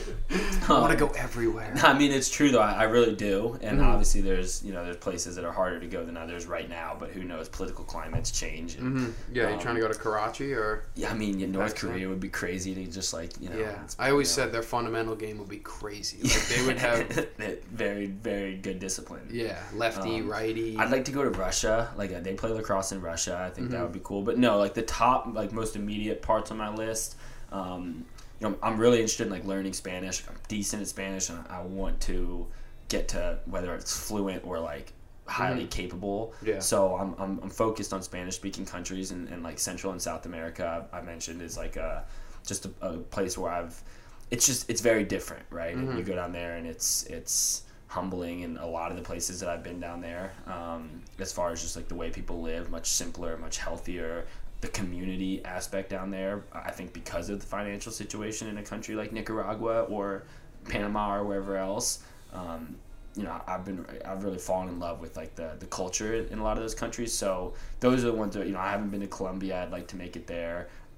Uruguay, Chile, Brazil, like, there's a decent amount of South America that I haven't seen, and a few in Central America as well. So that's like, I'm looking in, like, immediate future, like this spring. That's where I'll probably focus my travels. And at this point, I've ripped out a lot of Europe. So I want to start to kind of break free, and then the biggest one is Africa. And I was laughing because I was talking, I think, with my sister about this, but it's like, I know once I make my first trip to Africa, I'm probably going to spend a decade on it of traveling over there and getting all around it. I think that's kind of a big one for me in the future is get to Africa, and let's get lacrosse. Yeah, that would be real cool. Africa, I think that's obviously Uganda lacrosse has done big things, and I've been connected with other people on the ground that are doing it, but that's it's a continent you can make a big impact, but it's also a continent you can get way outside of your comfort zone. So forget give and go. Just for me personally, I'd like to go experience as much as I can over there. Yeah, I agree. And if there's anyone, I mean, give and go, or anyone beyond who, because you guys work with other charities, so if there's anyone who has plans or inroads to do something like that, reach out to you. And that's where, I mean, my girlfriend's in medical school, and she went over to Ghana and did a medical mission trip, and then connected me with the people that they connected with for the medical mission trip. And he's like, well, listen, I can get, kids organized and things like that. But that's where you can have a big impact in the European countries, or the more developed South American countries, or Japan or Australia, by going and running a clinic, because they have lacrosse infrastructure. Yeah. So you can go teach them how to coach, you can drop off gear, you can inspire, you can, do all those things. But in the in the Nicaraguas, in the Colombias, Panamas, and the African countries, the value of going over there and doing one clinic is only going to carry so far. So if you're gonna, if Give and Go is going to dive into a project in Africa, we need to have the funding and the resources to put somebody on the ground there for an extended period of time, much like Lacrosse Nations does in those third world countries, because again, it's important what you're doing with obviously with donations, and to really make an impact. I believe in a place like that, there's got to be consistency. Definitely. You've got to get there, and you got to get stuff started and up and running. So more so, if there's any listeners that want to go live in a foreign country for a year, and think they could do it very cheaply, and are willing to talk about something like that, that's maybe a place that we're going to look to explore, is how can we help set, who is the right person that's ready to go spend a year of their life in some foreign place Might and is be going to looking spend at a 'em. lot of time setting up and organizing youth lacrosse and after school programs and teaching kids the right way. And you know, that's kind of what we're maybe aiming towards. And I think there's lots of people in lacrosse. People are going to be down. And like the consistency, like you said, the first time you go to a place, you don't know what they need. So the second time you come back, you say, well, last time we were here, they didn't have sticks or whatever. You know, like the first trip is, How can we help? a feeler mission. That's the 30 trips I've been on to this point that's what it is. It's education. It's learning about how you can help. Then you can come home, you can raise the money, and you know what to do with it and which places it's going to go the furthest and things like that. So that's exactly right. There's not much to disagree with in any of the give and go mission or whatnot. I think the only qualm I have with it is that they haven't brought me on a trip yet. Yeah. But let's move on to an area where you're I messaged you on Instagram, but you never responded. So. Well, no, you actually did text me about going over there, but I'm so poor that I couldn't go. It's But we're gonna move into an area where you're way less ethical shit talking. Mm-hmm. So you're known to talk some smack on the field. Yep. And I wouldn't say, like, so you could be a shit talker and you could be not good at it, and then it becomes almost like a gimmick. It's like, stop. But you're kind of, there's been rumors that you have some piercing shit talk. Yeah, sometimes. What's your philosophy on that? And kind of, my big question was, is there any difference in what you say on the field to someone if you like them or if you don't?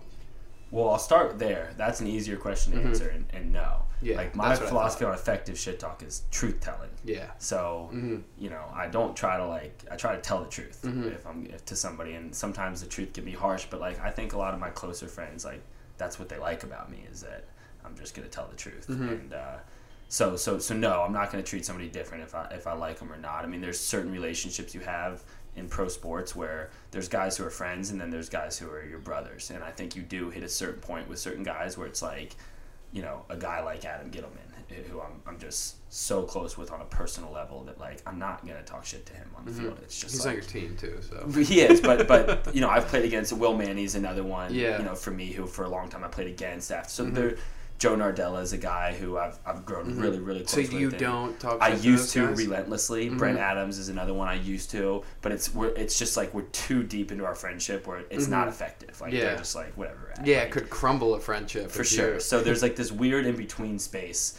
I think where it's most effective when it's like you start a relationship with a guy and you're like, me and Rad are really cool, like that's my boy, and then all of a sudden I'm on the field like screaming at you and like saying something like maybe that's offensive to you, and you're like, wait, like I thought we were friends. Like that's where you can like rattle people. Exactly. But it's like Scott preaches kindness and all that, but he just torched my soul. But of course I don't ever want it to be fake, and I've made mistakes. You know, anybody that like sets out to be a shit talker, like you're probably doing it wrong. Yeah. You know, I do believe that the role I play on a team, I think the rope unit in general is a good position to mix it up. In some games, maybe if your team is flat, like you can send a message by opening your mouth, and even more than that, sometimes if I'm flat, you know, if I'm talking to somebody, then I'm putting pressure on myself at the same time of like, you got to start running your mouth. You better show up, or else it's not good. So I think I use it in that way. But more than anything else, man, it's fun. I'm playing the game. I like that part of it. I like chirping and getting in the mix. And so I've tried to learn to be better about it, and I probably have done it less as I've gotten older. And I think like that's kind of part of it too. It's like when, you know, I think there's like roles on a team, and you know, maybe if you really are the captain and the leader of the team, you probably shouldn't be spending too much of your time like worried about uncontrollables and mixing it up and things like that. So I think I've grown in it, but of course I still do it. And, I was gonna say don't fully fade away from it. Don't worry. Maybe I'm like talking myself into doing it less because sometimes it can be cringeworthy. But I do think there's clear cringeworthy for who? For the person hearing the truth or people watching? Because I think the dangerous line that you tiptoe, and why I think a lot of people don't do it, is because lacrosse is so tight-knit. I mean, it's never been more tight-knit with the PLL. It's like we're all in this together, we're all stakeholders, so it's like, why did you absolutely crush my soul with that truthful comment? But at the same time, that can be disingenuous. Like the buddy nature Right. of the league can be, it can dissolve competition in a way. Yeah. And I like fire. I like the fact that, oh yeah, those two guys don't like each other. Like, what are you gonna do? Have some harmonious league where someone hacks you and then you say, "Ah, good check, Chris." That's Like, right. That's right. I like to see the fire, and I like to see that the personalities battling like that. And that's always been like when you talk shit, the best part is that it's true, right? Sure. And I've always taken the same approach. Is I'm not gonna say you suck, because it's like he doesn't suck. He's No, you get specific. player. Like, you're the fourth best lefty on your team, and your team is middle of the pack. So really, like, you're irrelevant. Exactly. Like- Well, anytime you have a tangible reason to chirp, it's like there's literally no less. There's no situation ever where you're going to get the pole priority in a game. So I'll never guard you. So why am I wasting my time talking? Enjoy your charity game in the league, because it's going to end quick after I strip you. Exactly. Like, things like that. But okay, where I say cringeworthy is like I've been proven wrong in that before, right? So like Do you have that's a specific where you example? Or yeah, like I went at Ty Warner this season. He's a D midi for the Whip Yeah, Snakes, Yale guy. Yeah. And he's a stud. And like this was like the second or third game of the season. Like I knew he was good. I watched him in college. Like everybody's good, so it's not like I disrespected him. But like he had sent a tweet or something that was like Whips by a million before they were going to play us or something. So I decided. And you were offended because he was exactly. And like I wasn't you. offended. Even like I wasn't offended, but I was just like, Yeah. you know, He put it out there. And I've told you like I like to target D middies because like I'm not going to. They're easy to target. Tell Connor Busick like you're trash, where then he's just gonna like next play has the ability to run me over and score me. Like that's not my strategy. So It's you like, play. That's, I'm going that's like smart. I'm like a lion in the jungle. Like if there's an injured zebra and there's a stallion, I'm just gonna go eat the injured zebra. I'm not gonna like waste my time chasing the stallion. Like so that's a Darwinian outlook. So I went at Ty, like we were walking to the locker room and I'm like, this is probably your last game ever dressing, and like fast forward, he's like voted above me in the player rankings. He had a great season. He was up for D-Mid of the year. I mean, he's a stud. And like I respect him. Like he clapped back at me and like and that's fun, and I don't really know him, but I don't get the vibe that he's the type that like takes that stuff off the field or out of the locker room. And that's the only place where I sometimes get bummed, and it's probably a flaw of mine of like I'm sensitive like this, but like I don't need to be buddy with everybody in the league, but like I like to think I respect everybody. So I may talk trash and I may get honest of my assessment of your game or your whatever, your style or anything. Yeah. But at the end of the day, like I understand like we all worked really hard to make it here, and you don't make it here if you didn't. And there's like a part of it where it's like I don't need to be your friend, but I'm not gonna like walk around and bash you and think you're a bad person and anything like that. And I think most guys in pro lacrosse do that well. Like a guy who I like have always looked up to and have started to build a relationship with that I know you're buddies with is Kevin Understein. And like I always thought he did that so well. Like he's good at that. But then like you get to know him and like he's a great guy and he doesn't like take things personally or take things off the field. Definitely. And that's an important part of it to me that like I guess when I say cringeworthy, like when I get bummed is when like somebody's actually like hurt by it or wants to like carry it into something that it's not. It's like, and it's also like there is a sharp distinction between who you are as a player and you as a human being.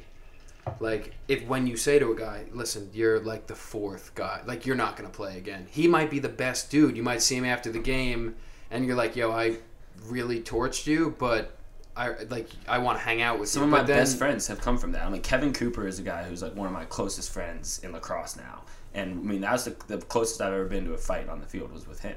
Like, you know, because he's like me. Yeah. So we're both trying to be alphas and we're butting heads, but then neither of us took it off field, and all of a sudden we get to know each other and like you hit it off. So like that's a fun part of it, and that was, again, I talked about my dad before, but that's something he instilled in me. Like you have those things that you remember your parents saying all the time as a kid, and like whatever. One for my parents was like appreciate what you recognize and appreciate all that we have and that you have, and then something in my lacrosse life was my dad always preached, be the meanest guy on the field, the nicest guy off the field. Like he never punished me for mixing it up and talking trash. Like he was like, you know, tried to, I think obviously if you cross lines or you get penalties and you're hurting your team, it's not a good thing. But he always preached like that mentality. So I think I've just always had it, and I think my position is conducive to it. Again, I think if you're the ex-attackman and the quarterback of the team, like it's probably not a healthy thing for you to just be talking smack all the time. But when you're a defensive player who's strapping for ground balls and who's in the middle of the field, it's a good place where you can kind of mix it up. And it also is like a vessel for honesty, for sure. Like, and everyone's not friends. No. Do you know what I mean? No. And like I said, that can be a downside is when, because lacrosse is such a tight-knit community, it loses a bit of the fire because like people have been traded to this team and that team and everyone knows each other, but everyone doesn't like each other. No. And that doesn't mean that like people are mortal enemies, but like you're not friends with anyone. That's an inherent part of competition and like a league. So I've always been a huge fan, like you said, Kevin Understein, a guy who just tells the truth. So that in a way, shit talk is, I think this and I'm gonna say it. And like I said, when it's not that, it's contrived and you're not a good shit talker. That's right. It's like when you're a good shit talker, Yeah. you're It's basically organic. and you're also the mouthpiece of a dozen other guys who are thinking the same thing. Yeah. And those dozen are like, did you hear what he said? We all think that. 100%. But and I play with a guy right now, Dominique Alexander, who's Mhm. like excellent at it. And so like in ways, there's been times where I lay off a little bit because he's and he's better than me at it. Like Yeah. he is so clever. It's a tag team and match. he's loud and Uh-huh. he's so like I certainly still got involved in plenty of it this year and had my moments. But like there was times where just like you said, I'm like Neek's yelling exactly what I want to be saying right now. So I'm yeah, just gonna let exactly. him Well, hammer and that those out. are the guys who, right, when they're like the mouthpiece for the sentiment of a team. Not always, but those are the good shit talkers. Are the ones who are That's right. speaking a dozen men's thoughts. And you know what else is become, you know, a lot of guys want to get on social media and talk about themselves or other people all the time. And it's like, but then get on the field and either A, act a buddy or B, just not speak up, you know. And so it's like, I'd rather... So if you're going to talk shit on the comment, you better say And it I would in real just life. rather not do it in the comment and just say it on the field when it's not in front of 1,000 kids who can hear us and it's just us talking. Like, if, Yeah. you know,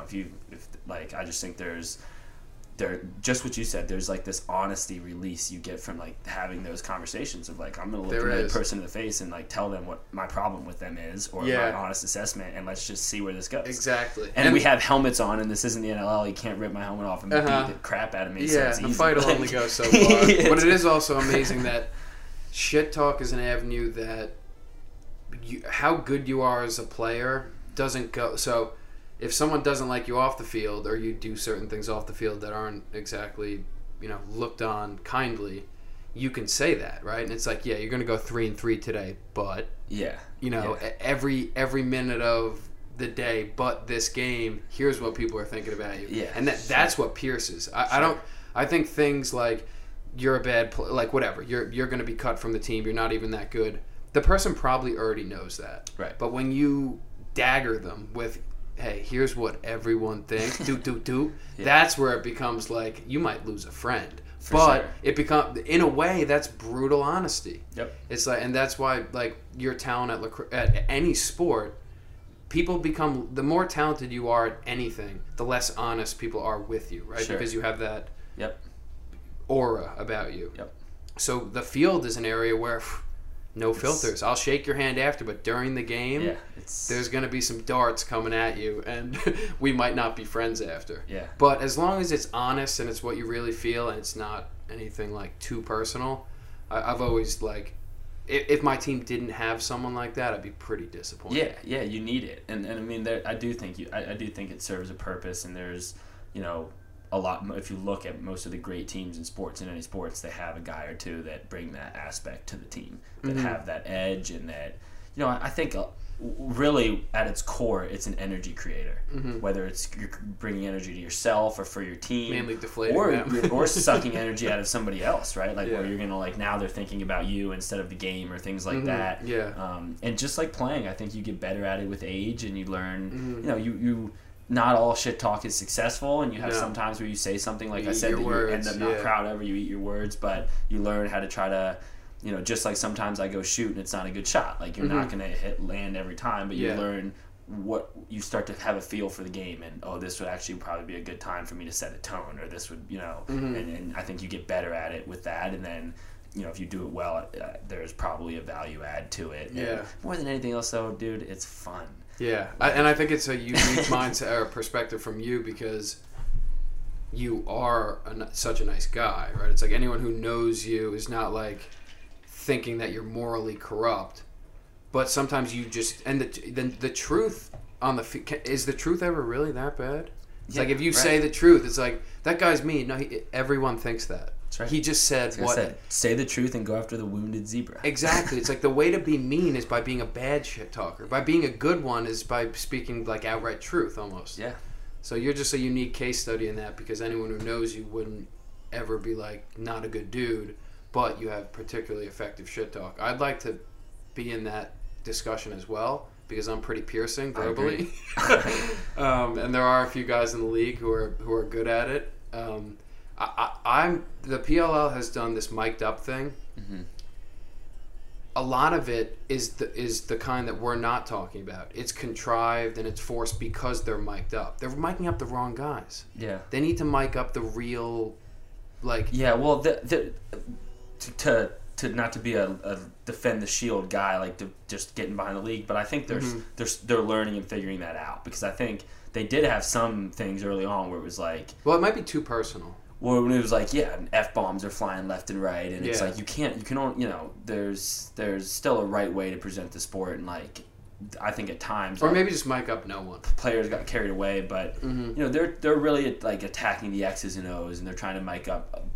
But like, for example, you mic up me compared to you mic up a close defenseman. I think one thing that I figured out quick was like, I think I communicate a lot in games, but there's also a lot of times where I just had to sprint from the box, like I sprint on offense to the box, back on D, and like I'm catching my breath, and that's where like I lean on Matt McMahon and Adam Gittleman to communicate. And so like from a learning the game aspect, a quieter close defenseman like a Matt McMahon for us, or like a big one they mic'd up a lot was Glazner for the Redwoods, who's an excellent communicator. Like that's really entertaining, I think, to people who From are an accident. yeah, who are like lacrosse. It wouldn't be a good look now that I'm thinking to mic up people being like, totally, and like your wife is at training camp. I had like a scrimmage where I was like going at Miles Jones the whole scrimmage, and like, you guys are good friends. MJ is my guy. And, like he's such a challenging cover for me, but like always something I've done when I've covered him, and he knows it. And we've talked about it. Is like I go at him verbally, and I like it's just for whatever reason he's a guy. So I finished a game where I was like really on one. We were playing well and whatever, and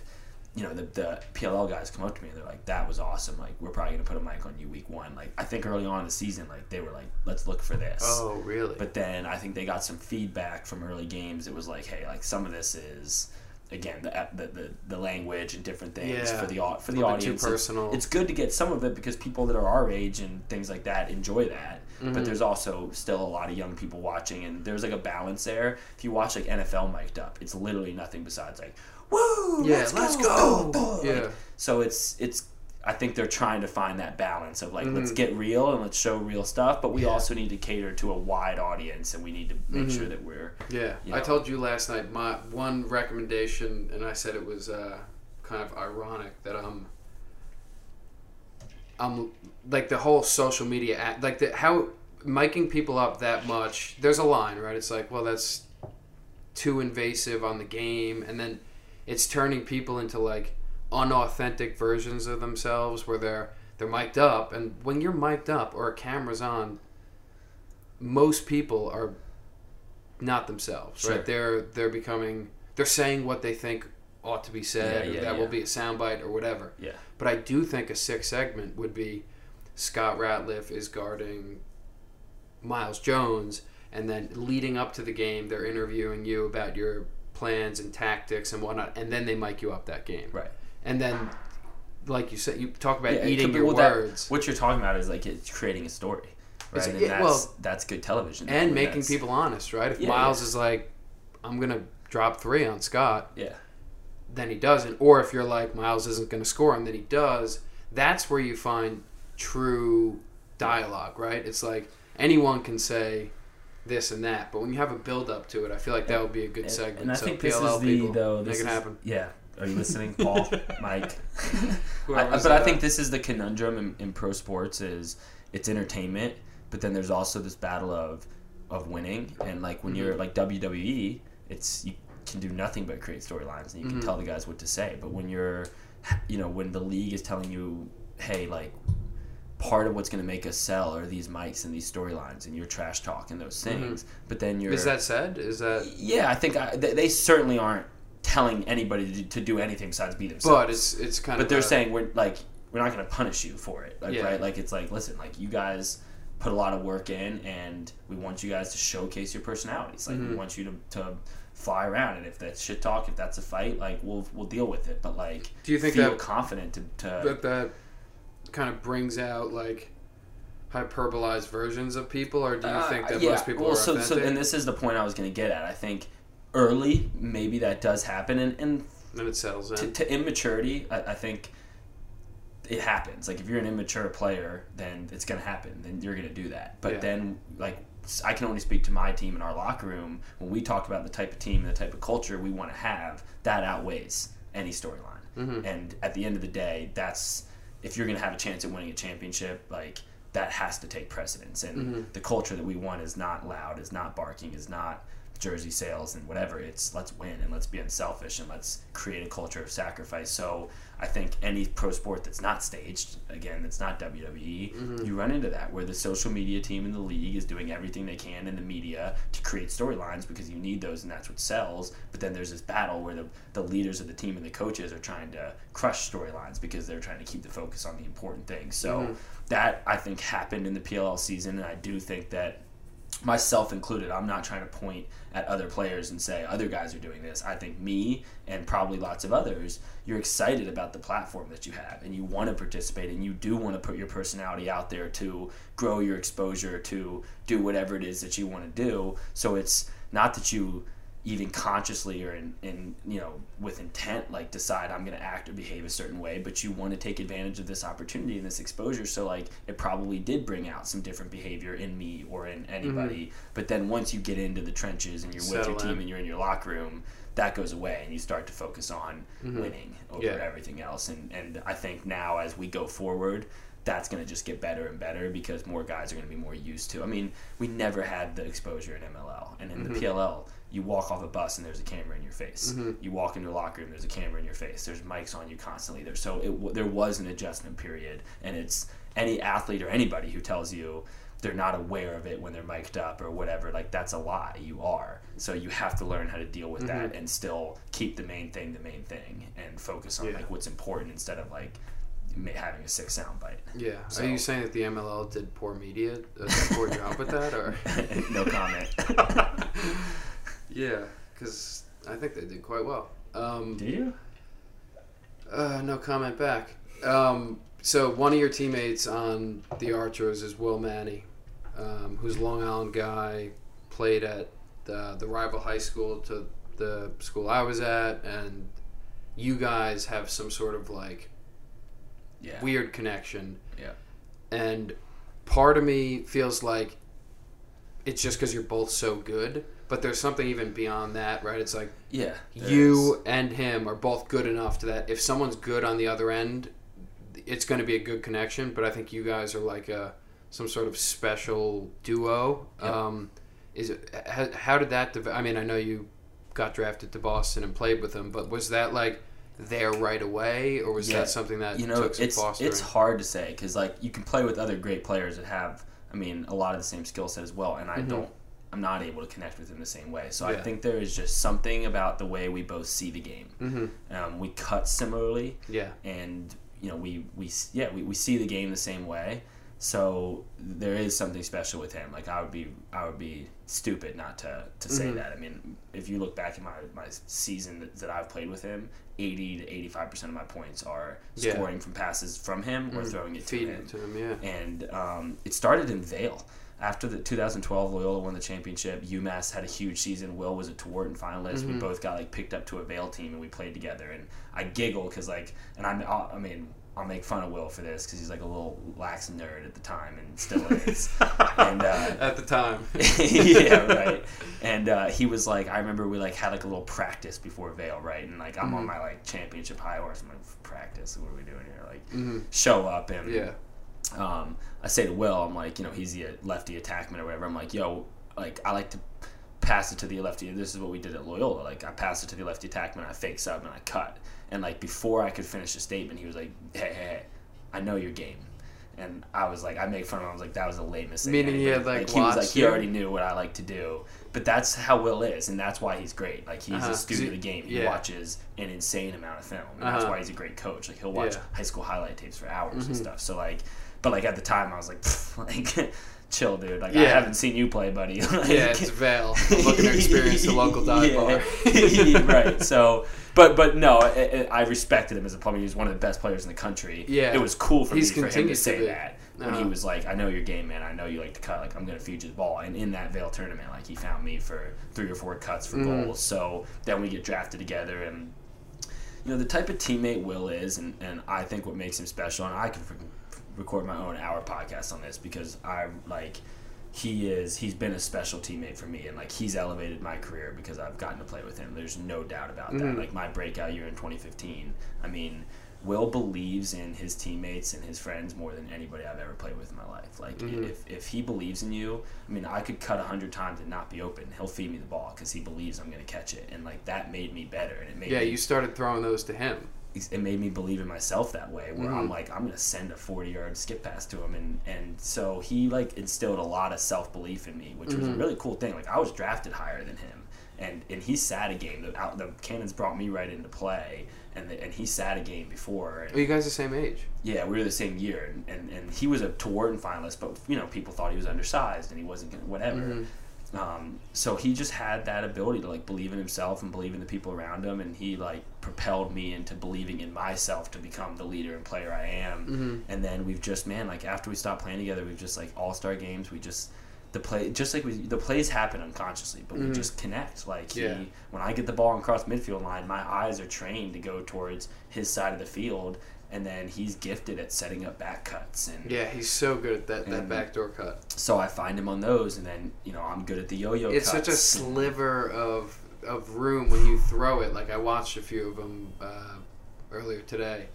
They're barely there. And it kind of, what you said resonates because it has to be like a level of trust where it was borderline a bad pass. Right. Meaning like a risky pass. I mean, a lot of times it is with him and I. Like but they always work. It's like that's why like and that you're going to get me into the, you know, back into the mystical stuff here, but like there's an energy there where it's like for whatever reason I throw him the ball and it just drifts to the perfect place, and then it, like it's, you know what I mean. And I'm like, how did I throw that pass? Like I don't like I don't throw passes. It's got to be just a confidence. But it's there's definitely something there. Maybe God's guiding that thing. I think it's it's energy. Like there's energy fields that you know. I think that it's the law of attraction, and it's like that belief I talked about, like his belief in me to be a playmaker on offense. Helps me, maybe it's confidence to make those plays when he's involved. Like it's just. I think you know. I mean, I'm not either Scott Radcliffe or Will Manny, but it definitely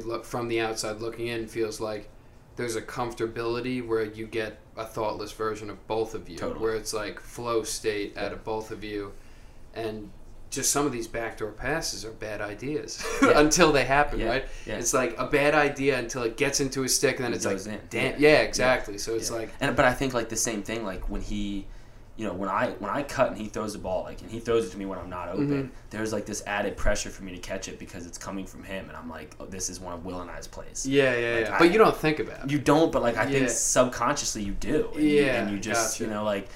Because I've played with other great players where I have great friendships the same way I do with Will, but there is just something different about playing with him for me, and you know that's been really cool this year to get to play with him again. And I think our personalities are different, but we're great friends, and our leadership styles are different. Like he's like, we call him Chippy, like he's like Long Island, like very straightforward, right? And I'm like let's all love everybody, and so like we balance each other out in certain ways.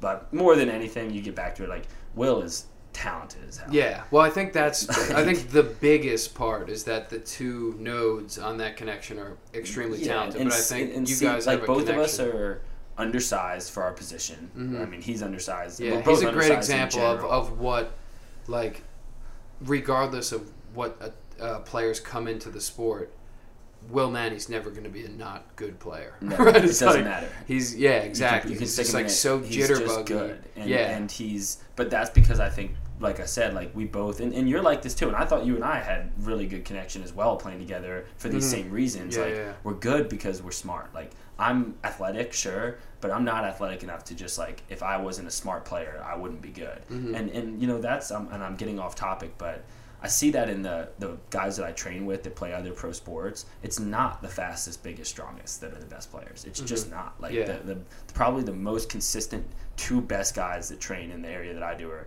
Eric Berry and a guy named Casey Hayward, who's a corner for the Chargers, and Eric Berry is a safety for the Chiefs, and they're both Pro Bowlers every year.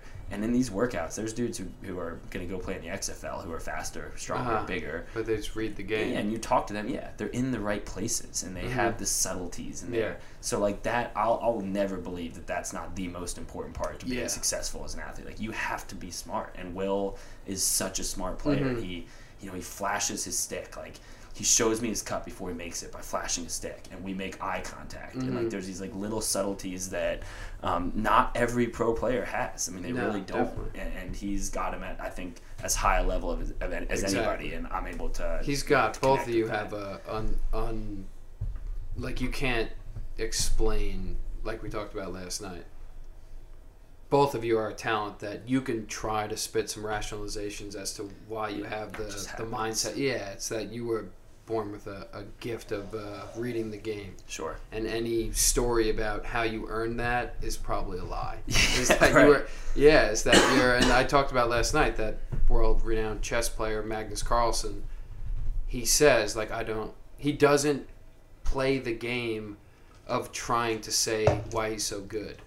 He says, I just see it. Exactly. And like, in a lot of ways, when people try to explain their own talent, it becomes disingenuous because it's retrospectively done. That's right. It's like, you guys are just good together. And I asked you the question, and you came up with some reasons, but there's something beyond anything that was... I said the energy. Exactly. Yeah. And I didn't want you to get too woo-woo up in here. But it is, and that's what, like, that is true. And that's why I said, like, you're both good on your own, but there's something there about that connection that, like, whoa, these two dudes are and it's cool because we play on a team with, I think two other guys who are similar in that way, which is Tom Schreiber and Marcus Holman. Yeah, I mean, and again, I mean, they're both freaks. Decent lineup. They're both freaks. Like, it's not like they're not talented and good, but like, they connect better together than they do with other players. It's just like a thing. Yeah. And so I think mutually, like, we as kind of four leaders on the team, like, look at each other that way, and it's like, it's cool. It's like, I can relate to what you two have because we have it. Yeah. And let's try to figure out how we can all get it together. And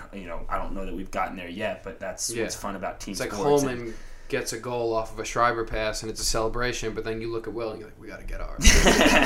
I mean, I could never keep up. I mean, the three of them together, frankly, I told you, insane, I had my money on the Archers winning the PLL title, but next year, this upcoming year. Yeah, it's so hard to win. That goes back to it. I mean, winning is just, it's so hard. And our margin for error is so small, and next year. You'll win next year. I mean, for sure. I'm looking to put money on it. Yeah. Let's talk just to close things out here on, I think, an area of the sport that bleeds beyond the sport, but also is most important to us within the sport, is like the creativity of it.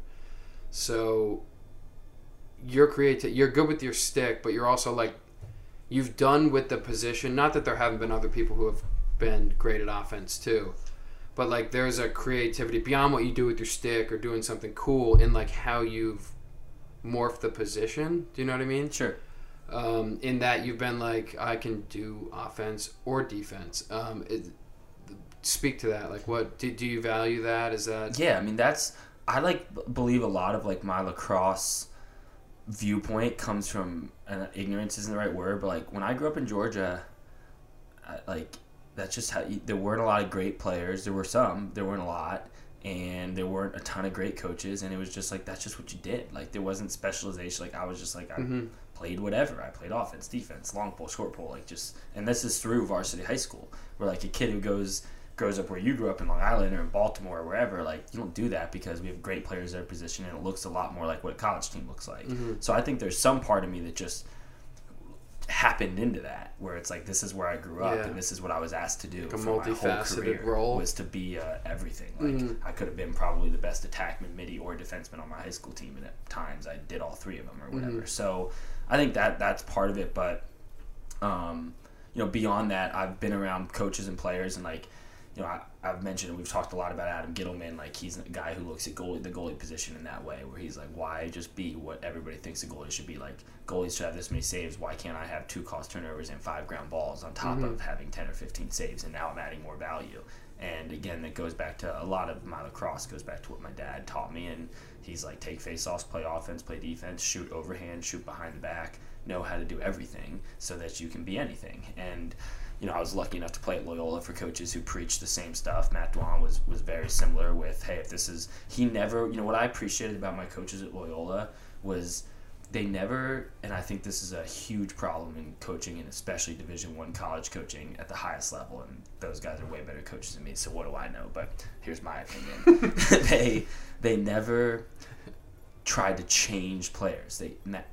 Our coaches at Loyola saw what we were good at and taught us how to be better at that and how to play in the way that like we could play, instead of saying like, you're here now, you fit into this system when you're a square and it's a triangle, like or whatever, right? So I'm lucky to have played for the people I played for, that by the time I got to the pros, like I knew who I was, and like I was like, I'm a two-way player or whatever, you know. So which is perfectly suited for professional lacrosse, not only in the valuability on the field, but it's the most exciting thing to watch, right? Yep. It's like, I wish I could go back on D and do anything, but I can't. It's not that the D part of it's really not that exciting, so don't. I just mean my versatility is about as limited as one can be. Yeah, so no, I do try to look at it like that, and I told you that's like one of my big 3 for things that I think lacrosse promotes is, like I told you, community, discipline, and creativity, because it is a creative game inherently. And I mean, look at Lyle Thompson. Yeah, I was going to say. For my money is you know, Tom Schreiber and Matt Rambo, like there's a group of players who are the best players in the world. I'm not going to any given day tell you who the best is, but like Lyle is probably the purest,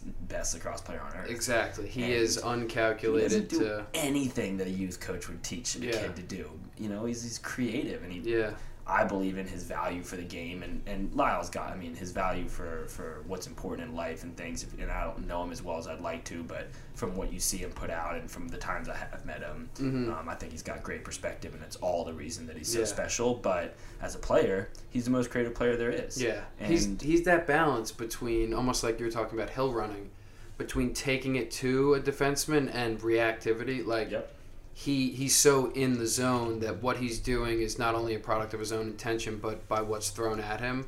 That like he's not thinking a thing. He's just like the purest of the moment. Like Mikey Powell had a lot of that. He did too, he but did. like and even Casey Powell. I mean, I mean, the greats of the game. Like, and we could obviously go on any of those guys are on the list. But that's how you're supposed to play this sport. Yeah, you know? But Lyle has a thing about him where he is the most skilled and talented and fun to watch and creative with his stick, but he'll do things with his stick sometimes that is, it almost doesn't even look good, but it's what the situation called for, and it'll be like this, and it's like, it's awkward, but he's not... He's reacting. He's not like planning things and doing what basically is encoded in him. He's can do anything with his stick. And in a way that's rare, because most of the time he looks like poetry in action. But sometimes he'll do that, and it lets you know that he's willing to do whatever the situation calls for. And I had a feeling that you were going to bring him up, because he is like you want to speak to the creativity of the game. He's the pinnacle watch him of play. Exactly. And so, and it's funny because I think he's younger than me, but like there's probably no player like in my adult life that I've like admired more. It's just like watching him is like, just like you said, it's poetry. It's art, and like again, I'm gonna get back into woo-woo land, but like I view it as art. Like lacrosse is an expression of yourself, and you can see people's personality and their style. You watch me play, and you see maybe some of my at times overly confident self and my like enthusiastic self and the way I celebrate and the way I want to do everything, and like it speaks to my personality. Same with you. I mean, your insane stick skills and some of the things you do with your stick, it speaks to the way that you kind of are. Like you can watch somebody play, and I'm not saying you know everything about them, but you can like see personality in lacrosse, and I don't think different. that's every sport. I don't. No, it definitely does. I think hockey and lacrosse are two that provide. And I think basketball is another one that in ways can have some individualism in your style of play. But I really think that's a cool part of lacrosse. And again, it goes back to why I think it's such a gift to give somebody the game of lacrosse, because I was like really shy as a kid. Like, I wasn't far from the most popular kid in high school, and I'm not trying to sit here and paint a story of, like, I'm getting bullied, but nothing like that. But, like, I just wasn't, like, super confident. Lacrosse was not, like, the sport that I was really good at was not the cool sport at my high school growing up in Georgia. So, like, I would go through the motions, but, like, lacrosse was always a place where I could express myself. And, like, by the time I got to college, I was super confident because I learned how to, like, express myself and figure out my own style of being. And I think a lot of that came from lacrosse and, like, the stick and just, like, playing with it and learning it and figuring out how I like to use it and watching Mike Powell and watching Brody Merrill and, my dad and, like, even my dad. Like, what an advantage to have a parent who played, because, like, we'd have a catch in the front yard, and where, like, a lot of kids grow up with, like, their parent might have had a baseball glove. Like, my dad's, like, tossing it, toe dragging, flipping it behind his back and throwing it to me. So, like, young rats watching that, like, ooh, like, I start spinning my stick and believing that I can play that way. And, like, so the creative aspect of the sports, it's huge to me, and it's why I think it's so fun. And there's so many great coaches in this game, like the best coaches I have, that they encourage creativity. It's not definitely do things a certain way. It's learn the fundamentals so that you have the ability to play the game this certain way. Definitely. And I think it would probably be broken down like a more creative mind that, like, seeks that unique expression would probably be like, Lyle's my favorite player. But then someone who maybe that wasn't their style, or maybe didn't have the capacity, would like a guy who got it done by more I take it to you means, right? It's like a Rambo. Rambo does what he's going to do. A Rob. Question mark. And there's beauty in that. There's beauty in discipline. There's beauty in the fact that he can. I've never went to 5-5 and done a move. I'm like, I can't go up there. I get nervous. Just how planned it is. I can't do it. But then I watch Lyle. And it's some sort of intersection between salt in my wound and admiration, where I'm like, that is what I was going for the whole time, but I can't do it nearly as well as this gentleman is doing it. I think something about him that people don't realize too is the athleticism. Some of the stuff that he does in indoor, he's big, his and agility, strong and fast. Like, that was the wiry. first thing that he's a wiry individual. I realized the first time I had to cover him. I was like, he's leaning on me, and he's taller than me, and he's stronger than me, and he's probably faster. And when he'll bunch you off, step back, and then pull it under, like, he's a wiry. But I got him. If you're listening, Lyle, I have stripped you. He's not used to the long pulls. That's where you can get those box guys. Sometimes they're But it's spot on, because he's a guy. It's almost synonymous with the way you're so good at O that people don't recognize how good you are at D. Is he's so good at trickery and beating you with lack of speed and creativity that you don't know that he could blow by you. Yeah, it's like that's a similar type of thing with him, and he is my favorite to watch these days. And like I said, it's a dual-minded thing where I'm like, God damn, this guy's got it. And dude, I go through that with everybody though, because it's like I still can't fight back the desire that, like, I want to be the best. So it's like you watch and you appreciate, but there's still that part of you that's like, well, it's nice, but I'm nicer. Well, of course, we're both better than Lyle Thompson. I mean, there's no doubt. I definitely hear you, and that's why I made sure to emphasize, like, the bitterness. And I think that's to say that you're not competitive with other people is disingenuous for, like, a truly competitive mind. For sure.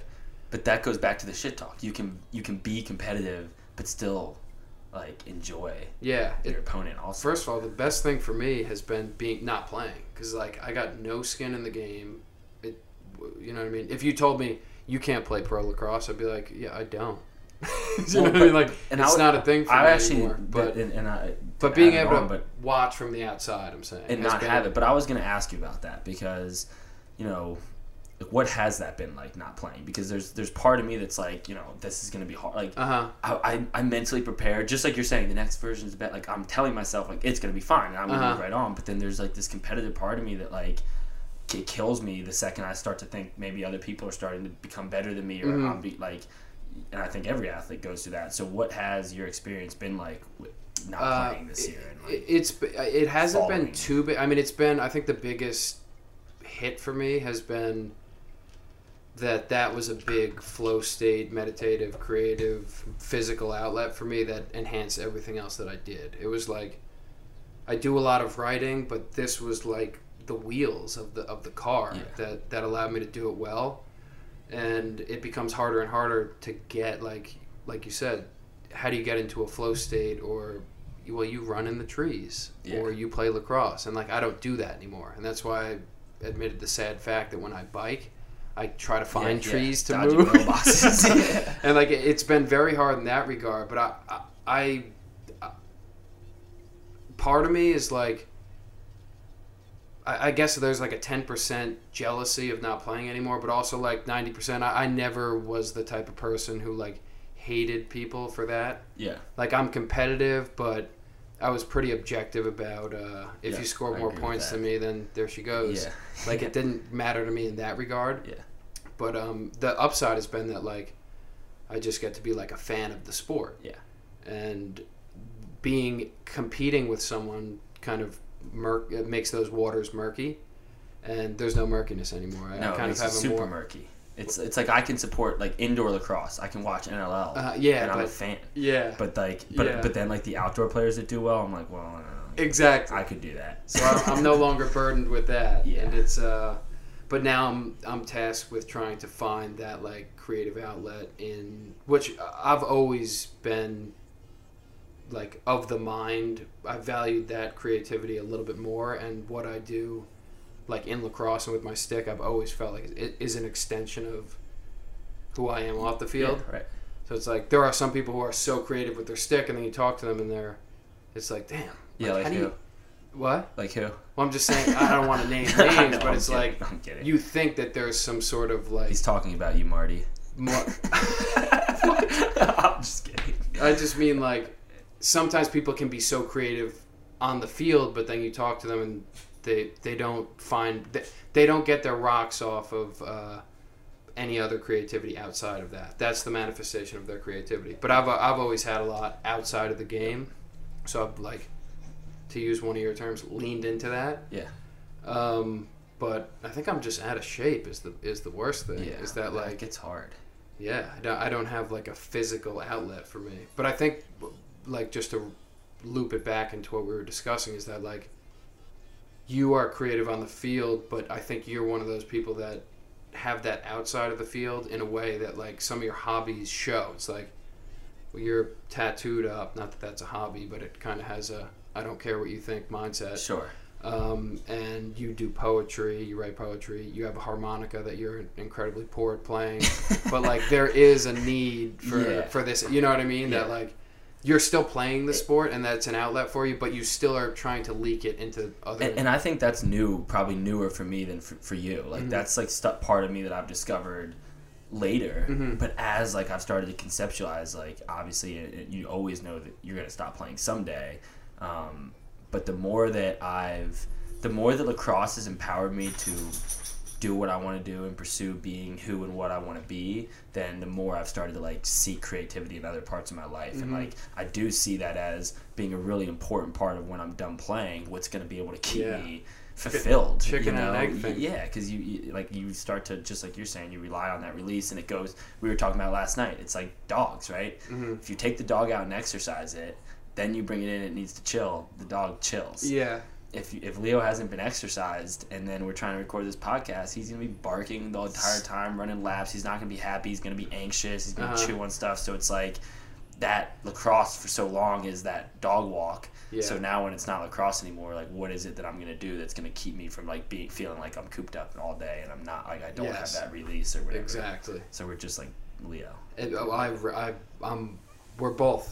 we are Leo, but like just that rings true in so many ways because like even last night just having like a conversation with you, a good conversation can get you into a state of like thoughtlessness and not worrying about what you were doing, and it's a flow state similar to sports. If it's a good conversation, right, that can like you can wake up. Like I woke up this morning, I'm like feel good, slight headache, that was but nice. but I was like no, but seriously, like that it doesn't. Obviously, the physical aspect is a bonus, but doing something meditative is what I chase the most, right? And it's like lacrosse had that, and it had the physical aspect. Yeah, so sure. Now I'm mainly chasing the mental, but I should probably go on a run or something. Yeah. So you were saying when I was living with you, at least the seeds of you wanted to write a book, and then recently you've gotten into poetry writing. What are we looking at moving forward? Yeah, so the poetry writing I've like really actually done Mm-hmm. on and off like my whole life. Mm-hmm. And, my uncle, like it was something that my uncle did and used to share with me, and I always did it. And actually, growing up in Atlanta, like I was super into hip hop, so Mm-hmm. I was writing Yeah, raps, those are and poems. freestyling, and trying to Uh-huh. do stuff like that when I was young. And as I've gotten older, I think I told you, like living with you and just the desire to, what I'm doing in leadership and personal development naturally kind of steers you towards, hey, write a book. Like that's a great way to get these thoughts and these lessons out into the world. So like Mm-hmm. there's that natural desire of, okay, I want to practice writing, because obviously writing a book is hard, right? Mm-hmm. And my mom recently, I told you, wrote and published a book. So much of my like professional career has mirrored hers, and I admire her a lot, and we share with each other, and we have these deep conversations that you're talking about and things like that. So watching her go through that process at the same time with living with you and seeing the way you went about your writing process, it inspired me to say, okay, let's try to take this seriously. Let's have the courage to like do this and to start writing and to pursue it. Mm-hmm. And as I went down the path, I just found myself coming back to poetry. Like that's when I sit down to write and I have an idea, I find that I was expressing, and still am, frankly, expressing my ideas better in the form of poems than I do when I try to write it into a story or things Mm-hmm. like that. So long term, I'd love to write books someday and to be able to write a novel, or to write a book on leadership and things like that. And I still practice that, and it feels like practice when I sit down and I try to write longer form and get better at it. And I think that's what you have to do. But the poetry feels more like what lacrosse feels like for me. Mm-hmm. And I've gotten to get connected with people who make music, and so songwriting becomes, poems turn into songs and things like that. And so whether that stays a hobby for my entire life, I mean, I would love to publish it. Mm-hmm. I have pages of them, and when I travel, it's something I focus on, and I like to try to write poems about every city that I go, and maybe there's a travel poetry book in there for me or whatever. But what I like about that part of my life right now is I don't have destinations attached to it. It's something that's important for me to do because I think it makes me better, and it makes me reflect, and it makes me think, and I like to share things that I believe in, vulnerabilities in writing, and I think that that's really healthy. So I hold myself to a certain amount of pressure around it, like make sure I'm doing it and practicing it. But at the same time, it's like I'm not in a rush. Like if I keep learning and go experiencing, then I'm going to have stories that people are going to want to hear about, and then maybe I will have enough practice writing that I can share them in a meaningful way for other people. So like that's kind of where I'm at with it right now. That's where everyone starts, Yeah, and that's like what you helped me, I guess, to kind of like have the courage of like, you don't need a formal writing education, and my mom's always been like this too, where she's like, you don't, I'm like, well, should I go back to school? Or she's like, you don't need to do that, just start doing it. She's like, you'll learn everything you need to learn. Just figure it out as you go. Yeah. And so that's like where I'm at. But I'm to the point where it's like I'm willing to speak it. Like I write the poems. Definitely. I like to write songs. I have intentions of trying to write books. Like this is, I'm gonna put it out there, and I'm gonna keep pursuing it. But one of the things you talked about is that takes years. It's not like like I have looked into self-publishing my poetry, and like a lot of my poetry is of the genre of like self-help, of live your best life, of whatever. So I'm like, I probably have 60 poems that fit a certain theme that I could put and publish, but then I sit down and start reading through my old poems and moving them over to say which ones could I actually publish, and okay, maybe there's only 40 of them that I really think are good enough, and then when I read through those 40, I change them 15 times. That ends up taking 3 months. But like by the time you actually get through them, and then that's not enough for a book. Exactly. So then I'm like, well, I need to close my eyes for another 2 years and then open them when I have 500 poems, and then maybe I can pull out 60. So well, that's a beautiful part about like totally like creative writing, is that when you finish a project, it's not, you didn't just make the Uber app and Lyft is coming after you. That's like right. there's almost no chance that someone is, unless you're writing, the Underground Railroad, Harriet Tubman story, yes, and like someone else could grab that happened. Right? Yeah, if you're writing like straight out from your own mind, that just put it on the shelf, and then you can improve it and then come back to it, and it'll be the same good old story. It's a never ending process, which again you explained to me. Like I remember it so vividly. You're like, you'll see. start, and then like I started trying to write like right. I had my book Shine. Yeah, I was so excited about the shoe Shine. I remember it. You stay tuned. One day it's gonna come. If it doesn't, yeah, we're gonna talk. We're gonna, I mean, we'll figure it out. But man, when I sat down and was like, okay, I'm gonna spend 3 hours and like put pen to paper. I had all these outlines and things. Within the first 3 paragraphs, the story had gone a completely different direction than what I originally intended. That's the beautiful and the detrimental part of it. But it's like anything else, you got to learn, you got to do it, and you learn and you figure it out, and like you start to get better at it. So what's so great about the situations that we have? Well, you just do such a good job of living so simply. I try. You try, right? But the lacrosse, and like I have time. Like I have been able now. I'm 28, and I've been able to create a career and a steady income that still leaves me time to take a 3-week trip. The PLL trip. thinks they're giving you time to train, but you're just becoming a writer. I'm doing both, man. No, I know. It's like that. And your leadership and all of those, like the conglomeration of all those thoughts, they fit together. You need to. I do a leadership academy with a kid, and I listen to him, and I learn something from trying to help him think through his problem, and then all of a sudden I say it in a way in my head that doesn't even rhyme, but sounds like rhythmic to me, and then I bring it home and I say, can I put this lesson into a poem, and then like I write a little song. Exactly. Like I'll turn on some jazz music, and like who knows, like. Well, there's. I was watching an interview with there was a writer, journalist, orator, like one of the greatest speakers, Christopher Hitchens, a British guy who's a journalist, very clever, but it's not a novel thought, but he very much considered speaking and writing to just be the same thing. Yeah. And in that way, like you said, people who do leadership or whatever, if people like your words, then write them down. Exactly. So it's like the line between that is a keyboard.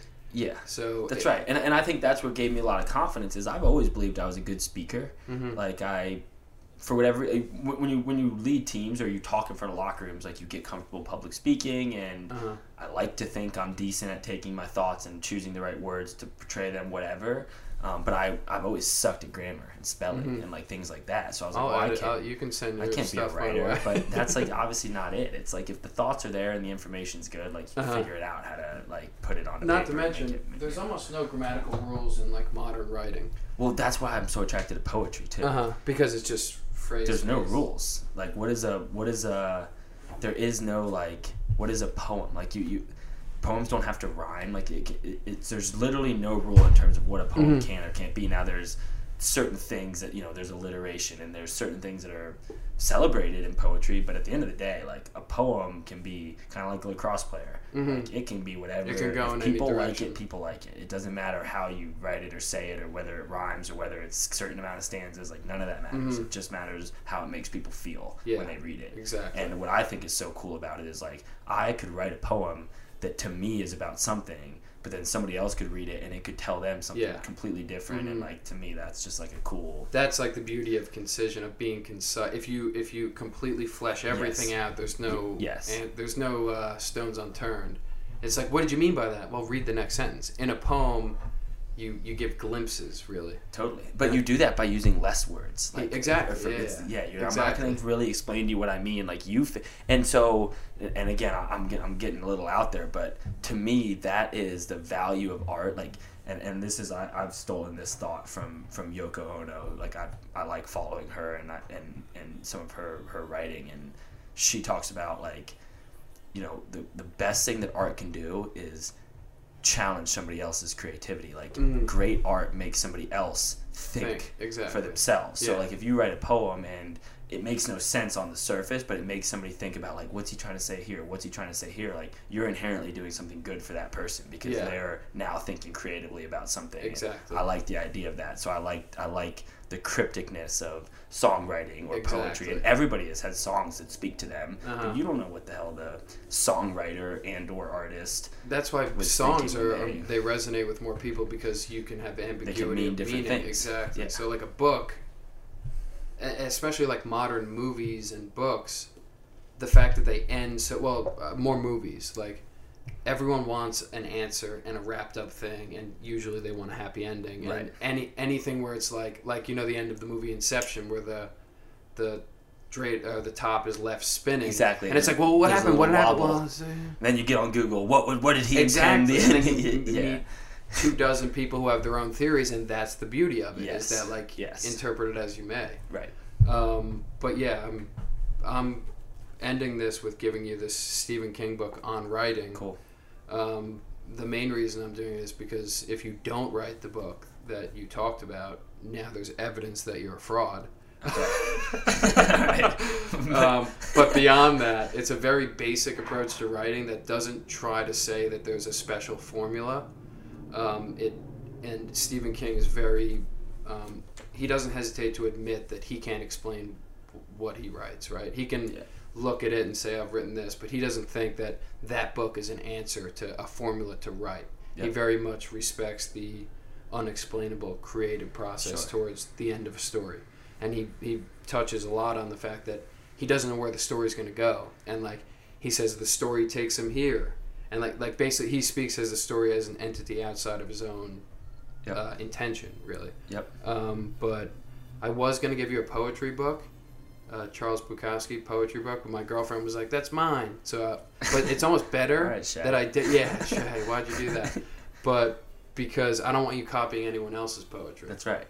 And this is, and we're going to end up with a 5-hour podcast, but I mentioned I had a chance to meet somebody who makes music and recently who I really admired, and he asked me, like, well, what poets do you read? And I was like, honestly, I don't. And before I was going to continue to say, like, my favorite writer is Paulo Coelho, who Paulo started as a songwriter for his whole career. And so he, I like to think he writes with, there's poetry influence, he writes kind of with flow, whatever. So I have one inspiration as far as that, but before I could even get into that, he stopped me. He was like, that's good. He's like, you hear, you meet people that say, like, I want to write songs or I want to make music. Oh, well, who do you listen to? Well, I'm like this, and this. And it's like, well, then how are you ever going to come up with anything original? The minute you admire too everything hard, you're you're a going to start disciple. writing is